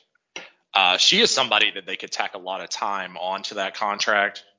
They could probably tack almost a year onto that contract because of her injuries and then being out pregnant. Yep. And I know that's very scummy, but it's also WWE and they do that. So her contract might actually not be up until next year, really, if WWE decides to go that route. I can see her signing. I would, if I'm Tony Khan, you need to at least put a filler out there and throw some money at her because I think she's out of the females you named, she is the biggest of those stars, and AEW definitely needs help in their women's division, and getting Alexa Bliss would not be the worst thing in the entire world for that company. So I think she stays with AEW, but if you're Tony Khan, you gotta at least get the call out there, right? Yeah, absolutely. Just to find out, make sure, see if there's anything you can do. What about the Street Profits? If I'm Montez Ford, I'm not going anywhere. You notice what I said, though? If you're Montez Ford. Yeah, that almost seems like one of the contracts won't get renewed and Montez Ford's contract will get renewed. It's kind of what I'm thinking. And we're not saying Angelo's not good. It's just even if he gets skinnier and gets better and better in the ring, I think that him and Montez Ford, Montez is always going to look like the star, unfortunately. And Montez Ford needs to be a straight heel singles competitor, really. I think that if they do that, he could be a huge, huge star. Right now, he's kind of limited, and especially because WWE doesn't really care about their tag division that much. So, yeah, I would think that he's going to stay. Isn't he also married to Bianca Belair? Yep. Yeah. So, I mean, the Dawkins conversation is more of like what's going to happen with that guy.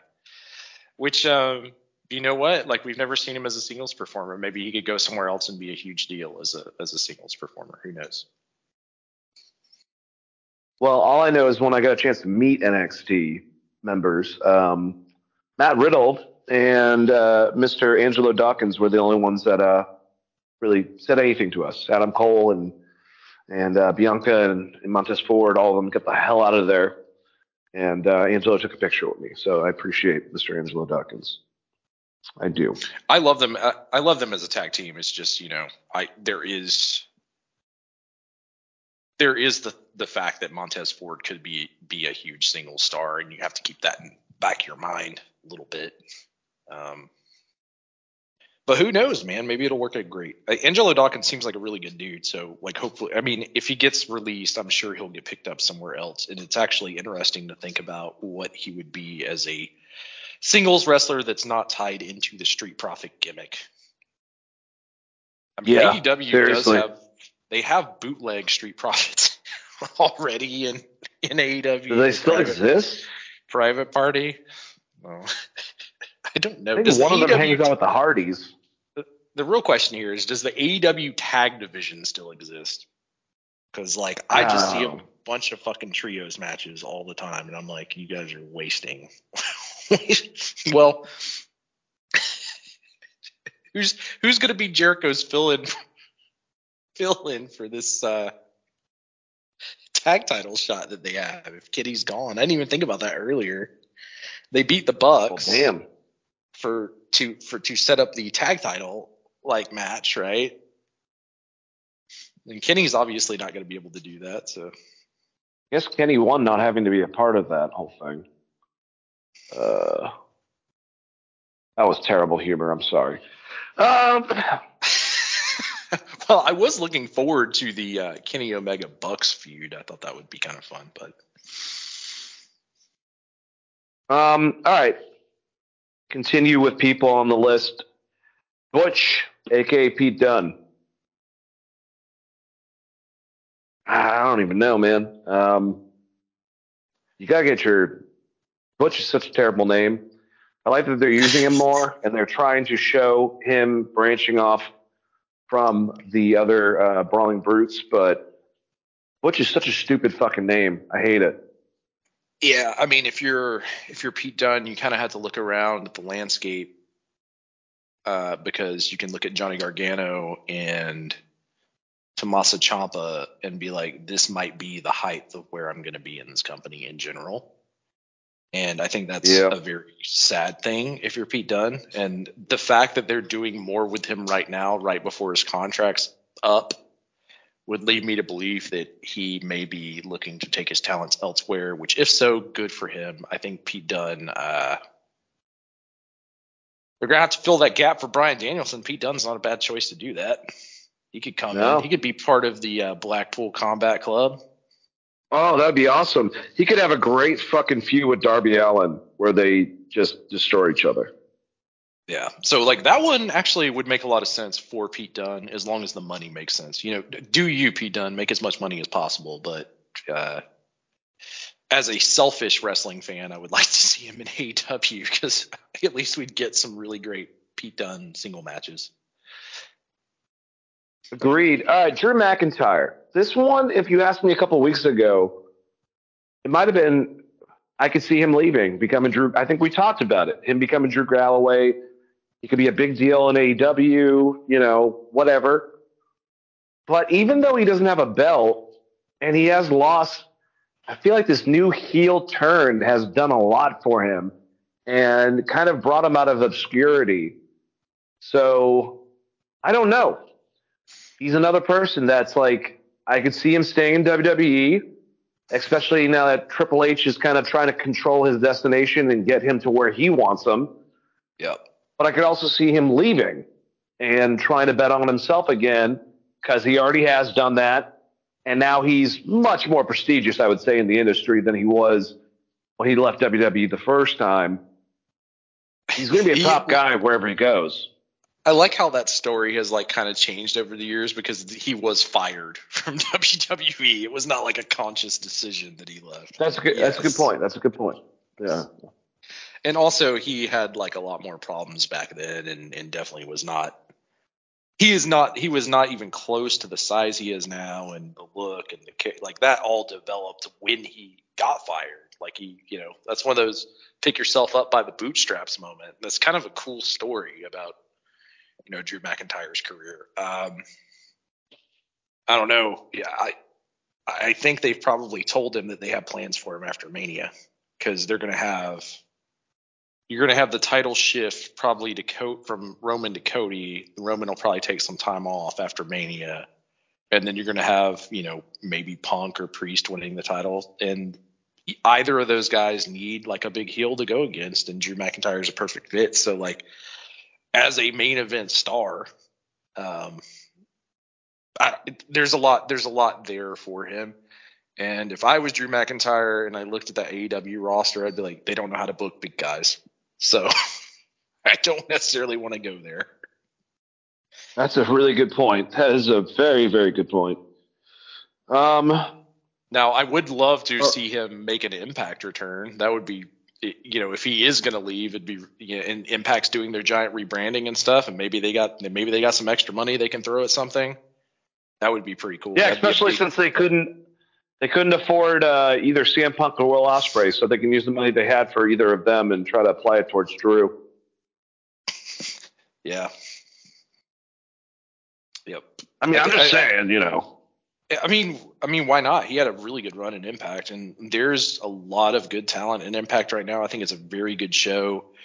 With the rebrand, I'm hoping it gets kind of pushed more, advertised more, and say what you will, but they also do 300,000 viewers a week, which is pretty much the same thing as Collision. Yeah, I think it really depends is. on. It's really just like what the money looks like, right? I actually have not faith only in that, but Drew Galloway sounds a hell of a lot cooler than Drew McIntyre, in my opinion.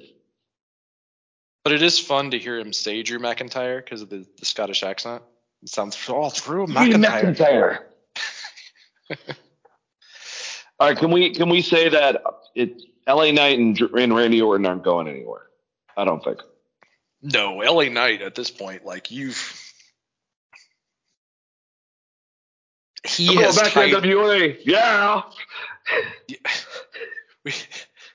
He can't go back to Eli Drake now. He got the gimmick over of LA Knight, and WWE owns the name and the gimmick, so it would be really hard for him to leave. Also, it doesn't make any sense because I think they still have big plans for that guy. It's crazy. That's crazy that he has gotten as big as he has. I mean, we always had faith in him as Eli Drake, even when he was in Impact, way before, because we talked about him when he was in Impact when we first started this show. But he's yeah, I don't think he's going anywhere. Yeah, I don't think he's going anywhere. As the new Slim Jim mascot. Please do. Dude, he pulls a Randy Savage and goes to the evil competitors and brings the fucking Slim Jim with him. He brings that advertisement. It's like Macho did. This one's interesting. So I guess this is more. I didn't even know he actually had a full contract. Maybe this website's wrong, but Pat McAfee. I mean, whatever he has, I don't see him being like, no, I'm not going to work with WWE anymore. And he's not working with anyone else. So I think we'll see Pat back once in a while doing something. Yeah, I mean, Pat is just going to be a paid by appearance kind of guy, and I'm assuming he's going to have loyalty to WWE as far as that goes. But he could just also not do anything. He's got his own podcast that's on ESPN2, live, and then he does the College Game Day stuff every week. So basically what I'm getting at is he doesn't need a wrestling contract, so it's kind of different than a lot of other people on this list. He's definitely making more money doing ESPN stuff than he would ever make in wrestling. I agree. All right, so next. This one's interesting because he has a beautiful girlfriend that's a part of the WWE, Samantha Irvin. But I feel like Ricochet is the perfect wrestler to go to AEW from WWE. And I think WWE has risen him, well under Triple H's guys, but I have never thought that Ricochet was the best person on the mic, and unfortunately, this company is much more about that. He's one of the innovators, and if you got him to mess around with a lot of the guys he already has and hasn't in AEW, but then, like I said, Samantha Irvin is so fine. She's gorgeous. So I can see him staying around, too. I don't know. I thought he was gone the last time his contract re-upped, and then he re-signed and stayed around. So I don't know, man. The selfish wrestling fan in me wants him to go anywhere that's not WWE, because he was years ago, Prince Puma was number 3 on my top 10 wrestlers, and since then Ricochet has been just an utter disappointment. So take that for what it is. It'd be awesome if he showed up at AEW and was just Prince Puma, and then could go work AAA and you can do some stuff with the Lucha Brothers, and you could maybe even build a whole faction called the Underground and put like Luchasaurus and play into that. The Lucha Brothers, Luchasaurus, Prince Puma, John Swerve's there. Morrison. Do something with that. I think that would be like that would be a great get for AEW, and he's a phenomenal wrestler, and he has just been wasted in WWE, and it's very, very sad. But seriously, Samantha Irvin is fine. So, and she's got a great voice. I mean, like, she can still be fine when he works for a different company. It's not hey, if you do that, I'm just saying the wrestling industry, if you're not around your girl and she's around a bunch of people at an opposite with a different fucking company and you guys don't see each other as much, it's happened a lot. I'm just saying it's a possibility. I mean, well, like, they're not married or anything like that. Well, I mean, like, also take into account that Ricochet gets paid to sit at home most weeks. It's like, I don't know. It depends on what he wants to do. What do you think he does? Do you think that when he's doing stuff around the house, he does flips and shit for no reason? Like he's on a ladder putting up a fucking painting and then he does a backflip off the ladder? I mean, if I'm him and my contract's up and I know that AEW just signed Will Ospreay, probably just rekindle that. Go back there. Yeah, I could see that. But, maybe he doesn't. Not every wrestler cares about having 7-star matches. Sometimes they just like to get paid and sit at home. It's fine. Like Randy Savage's the Leaping Lenny Poffo just got paid by WCW for 5 years and was on 2 shows. So. I didn't do a thing. Yep, we know, Lenny. All right, so we got 3 more people. We'll get through them. One of them's a combo package, if you will. WWE's Golden Couple, Seth Rollins, the man Becky Lynch. They're staying in WWE, right? I mean, I'm sure Seth's not too happy about this Punk thing, especially if he does have to lose it at WrestleMania, but he's a good businessman. He is a good company guy. I mean, he could go to AEW, and I'm sure everyone will be really fucking happy about that because of how he wrestles and everything. You definitely fill a void that Kenny's unfortunately going to leave there when it comes to that type of top performer. But especially Becky, I don't see either of them leaving WWE. Yeah, this whole Seth heat with CM Punk is a work. I just don't believe that they have any actual animosity towards one another at all. I think it works. I think they did. I think they did, but they got over it, and they're making a fucking. It's not a big deal at all anymore. Yeah, exactly what AEW should have done with Punk and Hangman. Let's make some money off this. Let's make some money off Punk and Kenny Omega not liking each other. That's. There's lots of people that don't like CM Punk. So he probably is not going to be the first person he calls to be like, you want to go to Disney World or whatever. But at the same time, the amount of attention to this heat is definitely a work. Punk, I know Punk kind of took some light shots at him, but he also even when he buried on the famous Colt Cabana podcast, when he was talking about the Shield, he also said everyone in that group is great. The whole conversation, the one that people go back to, if you go back and listen to the actual thing that he says about the Shield, it's more directed at Triple H's and Vince's booking of what that was, which is you got to go make them look really strong. And Punk's comment was well, they should just beat me if I got to make them look really strong. So some of that's fabricated heat, but yeah, Seth and Becky are staying. There's no way they're going anywhere. They're huge. Becky, especially with Becky, maybe being one of the most over people in wrestling in general. I just don't ever see her going anywhere. They're that John Cena status, Randy Orton status of they're not going to go anywhere. I agree with you, but the last person we're talking about, it's kind of up in the air. I think he'll stay with WWE. I was talking about someone that reminds me of Mick Foley, and Sami Zayn definitely has a lot of qualities about him. And one thing that, even though Sammy has a lot of friends in AEW, he seems loyal. And I don't necessarily see him or even Kevin Owens, if his is coming up in the next year and a half, leaving. I feel like they're there and they know they're part of the whole entire machine. And that I don't think it's in the next couple of years.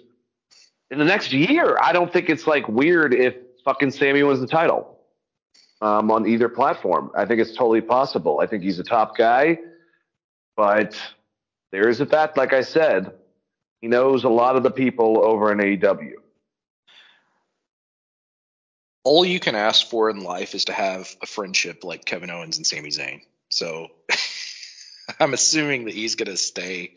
And Kevin Owens re-signed specifically because Sami Zayn re-signed last time. So I'm assuming this is probably going to work itself out the same way. And they're using Sami Zayn really well. So, you know, it would be really weird for him to leave at kind of the height peak of his career to go somewhere else. Also, how would you use Sami Zayn in another company? That's kind of a weird one. But I mean, obviously he can go there and have great matches. But like, if he shows up at AEW, like, what is the story you put him into? I guess. Yeah, exactly. So And Kevin has openly said he's never leaving WWE. So if those two, in theory, they've been tied together pretty much their entire career, you just have to kind of assume that Sami is just going to stay. yeah, it's I don't think it's 100%, but like you said, I don't think that he's going anywhere. But it's still, like I said, this whole list, a lot of a lot of great wrestlers up on the market that will be, finding out what they want to do in this next year. And like I said, most of them will be at the beginning of this upcoming year. So we're coming up soon to what will inevitably be at least a couple changes, major changes to the roster, people coming in and people leaving. So I feel like the structure of everything will be changed. And I feel like when we're talking about most of these wrestlers, I feel like we're talking about additions to either Impact, WWE. Oh, actually, I can finally say it, which I'm happy I can say it now. Either TNA, WWE, or AEW, as far as people adding to the roster. So I love this. It's unfortunate if anyone loses their job, but if it's a matter of a contract being out, the fact that we have a chance to see some changes in the rosters across the board, I think that's only good for the industry itself. Yeah, I think it's great for the industry in general, and I think Impact is going to surprise people this coming year. I like that they're actually finally putting some money into that company, and there is a gap there that I think that Impact can fill for a lot of people in wrestling, and I think they've been putting on some really good shows. Also, Alex Shelley has been on an incredible title run, like an absolutely incredible title run. So I'm really looking forward to see what they do, honestly, this coming year. And one last thing on Sammy, I guess. If I'm Sammy and I'm re-signing that contract, I'm building in some kind of logic where I get a title, because I think he kind of got screwed in Montreal of not winning the title there. Yeah, and like I said, I don't think I think it's a very big possibility that happens this next year at some point. But it was really good talking to you about wrestling, everyone out there, and it was really good talking to you, Chris, about professional wrestling. But we have talked about all of your major news items and things that have happened. Our best wishes, of course, to Mr. Kenny Omega to get healthy first and foremost over anything. Chris, say goodbye to all the lovely people, and say whatever you want to say before we peace out. Goodbye, all the lovely people out there. If you want to get in contact with me, you can hit me at Chris R. Patton on X and Christopher.R.Patton on Facebook and Instagram. Also, if you like movies, I was recently on the Tom Clark 6M podcast talking about Smokey and the Bandit, and there is a Easter egg of me playing Eastbound and Down in there, so look out for that. Nice. I'll definitely have to check that out. And if you guys like listening to us, definitely subscribe. Definitely, share this with friends of yours if you guys like wrestling. And if you're trying to find out a different downloadable platform, we're on all of your major downloadable platforms, Spotify, YouTube. Just search on iTunes or any of those platforms or on Google. Find the one that works for you. Wrestling Geeks Alliance. Give us a 5-star rating, subscribe, and listen to us. We do this show from time to time, usually on a Saturday. We record it, have it out by the end of the weekend. But it's always over the big stuff that happens in wrestling. So our next one will be coming up while we're talking about our end of the year awards. And I am looking forward to that show, Chris. Give me a hint. Who's going to be your number one male wrestler of the year? Just tell me right now, just off the top of your head. Just reveal and spoil to all the people. It's Will Ospreay. Well, I don't know if that's true or not. I mean, I could agree with that, but I was just kidding. So it's either Will Ospreay or Roman again. So I'll have to go through and watch back through a bunch of stuff. But yeah, I mean, Will had one hell of a year in both New Japan and AEW. So he's going to be tough to knock out of that spot. There's some really great wrestlers, both male and female, and we usually do our stuff for best in male, best in female, best tag teams, best events. Sometimes we do top fives, sometimes we do top tens, depending on the category itself. But we'll have that all for you guys the next show that we put out for the end of the year. Can't believe it's happening in the next couple of weeks, Chris. We're getting down to the end of 2023. Yeah, and this will probably hey, this works out really well into the booking war of 2024. Not just MJF, but across the board. Yeah, across the board. Also, this might be the last podcast for us of the year, maybe. I'm trying to think if there's anything that's happening that we'll be covering. Well, I think we'll do the one in a couple weeks before New Year's to do our awards, but that's about it. Yeah. So you guys out there enjoy wrestling in the meantime. And man, I'm looking forward to that. We have to add a most improved category this year, though, because specifically for Trick Williams, we'll just call it the Trick Williams category. Well, we could make it more dynamic. We can do the normal ones we've been doing, but we can have a couple single categories where me and you pick one person that quantifies that, because Trick Williams is definitely someone that you could definitely say is most improved. Definitely. But yeah, anyway, hope you guys enjoyed the show. Get ready for the next one. Like I said, like and subscribe, and you guys have a wonderful day, night, whenever you're listening to us. Peace out. Let the Wrestling Geeks Alliance be with you.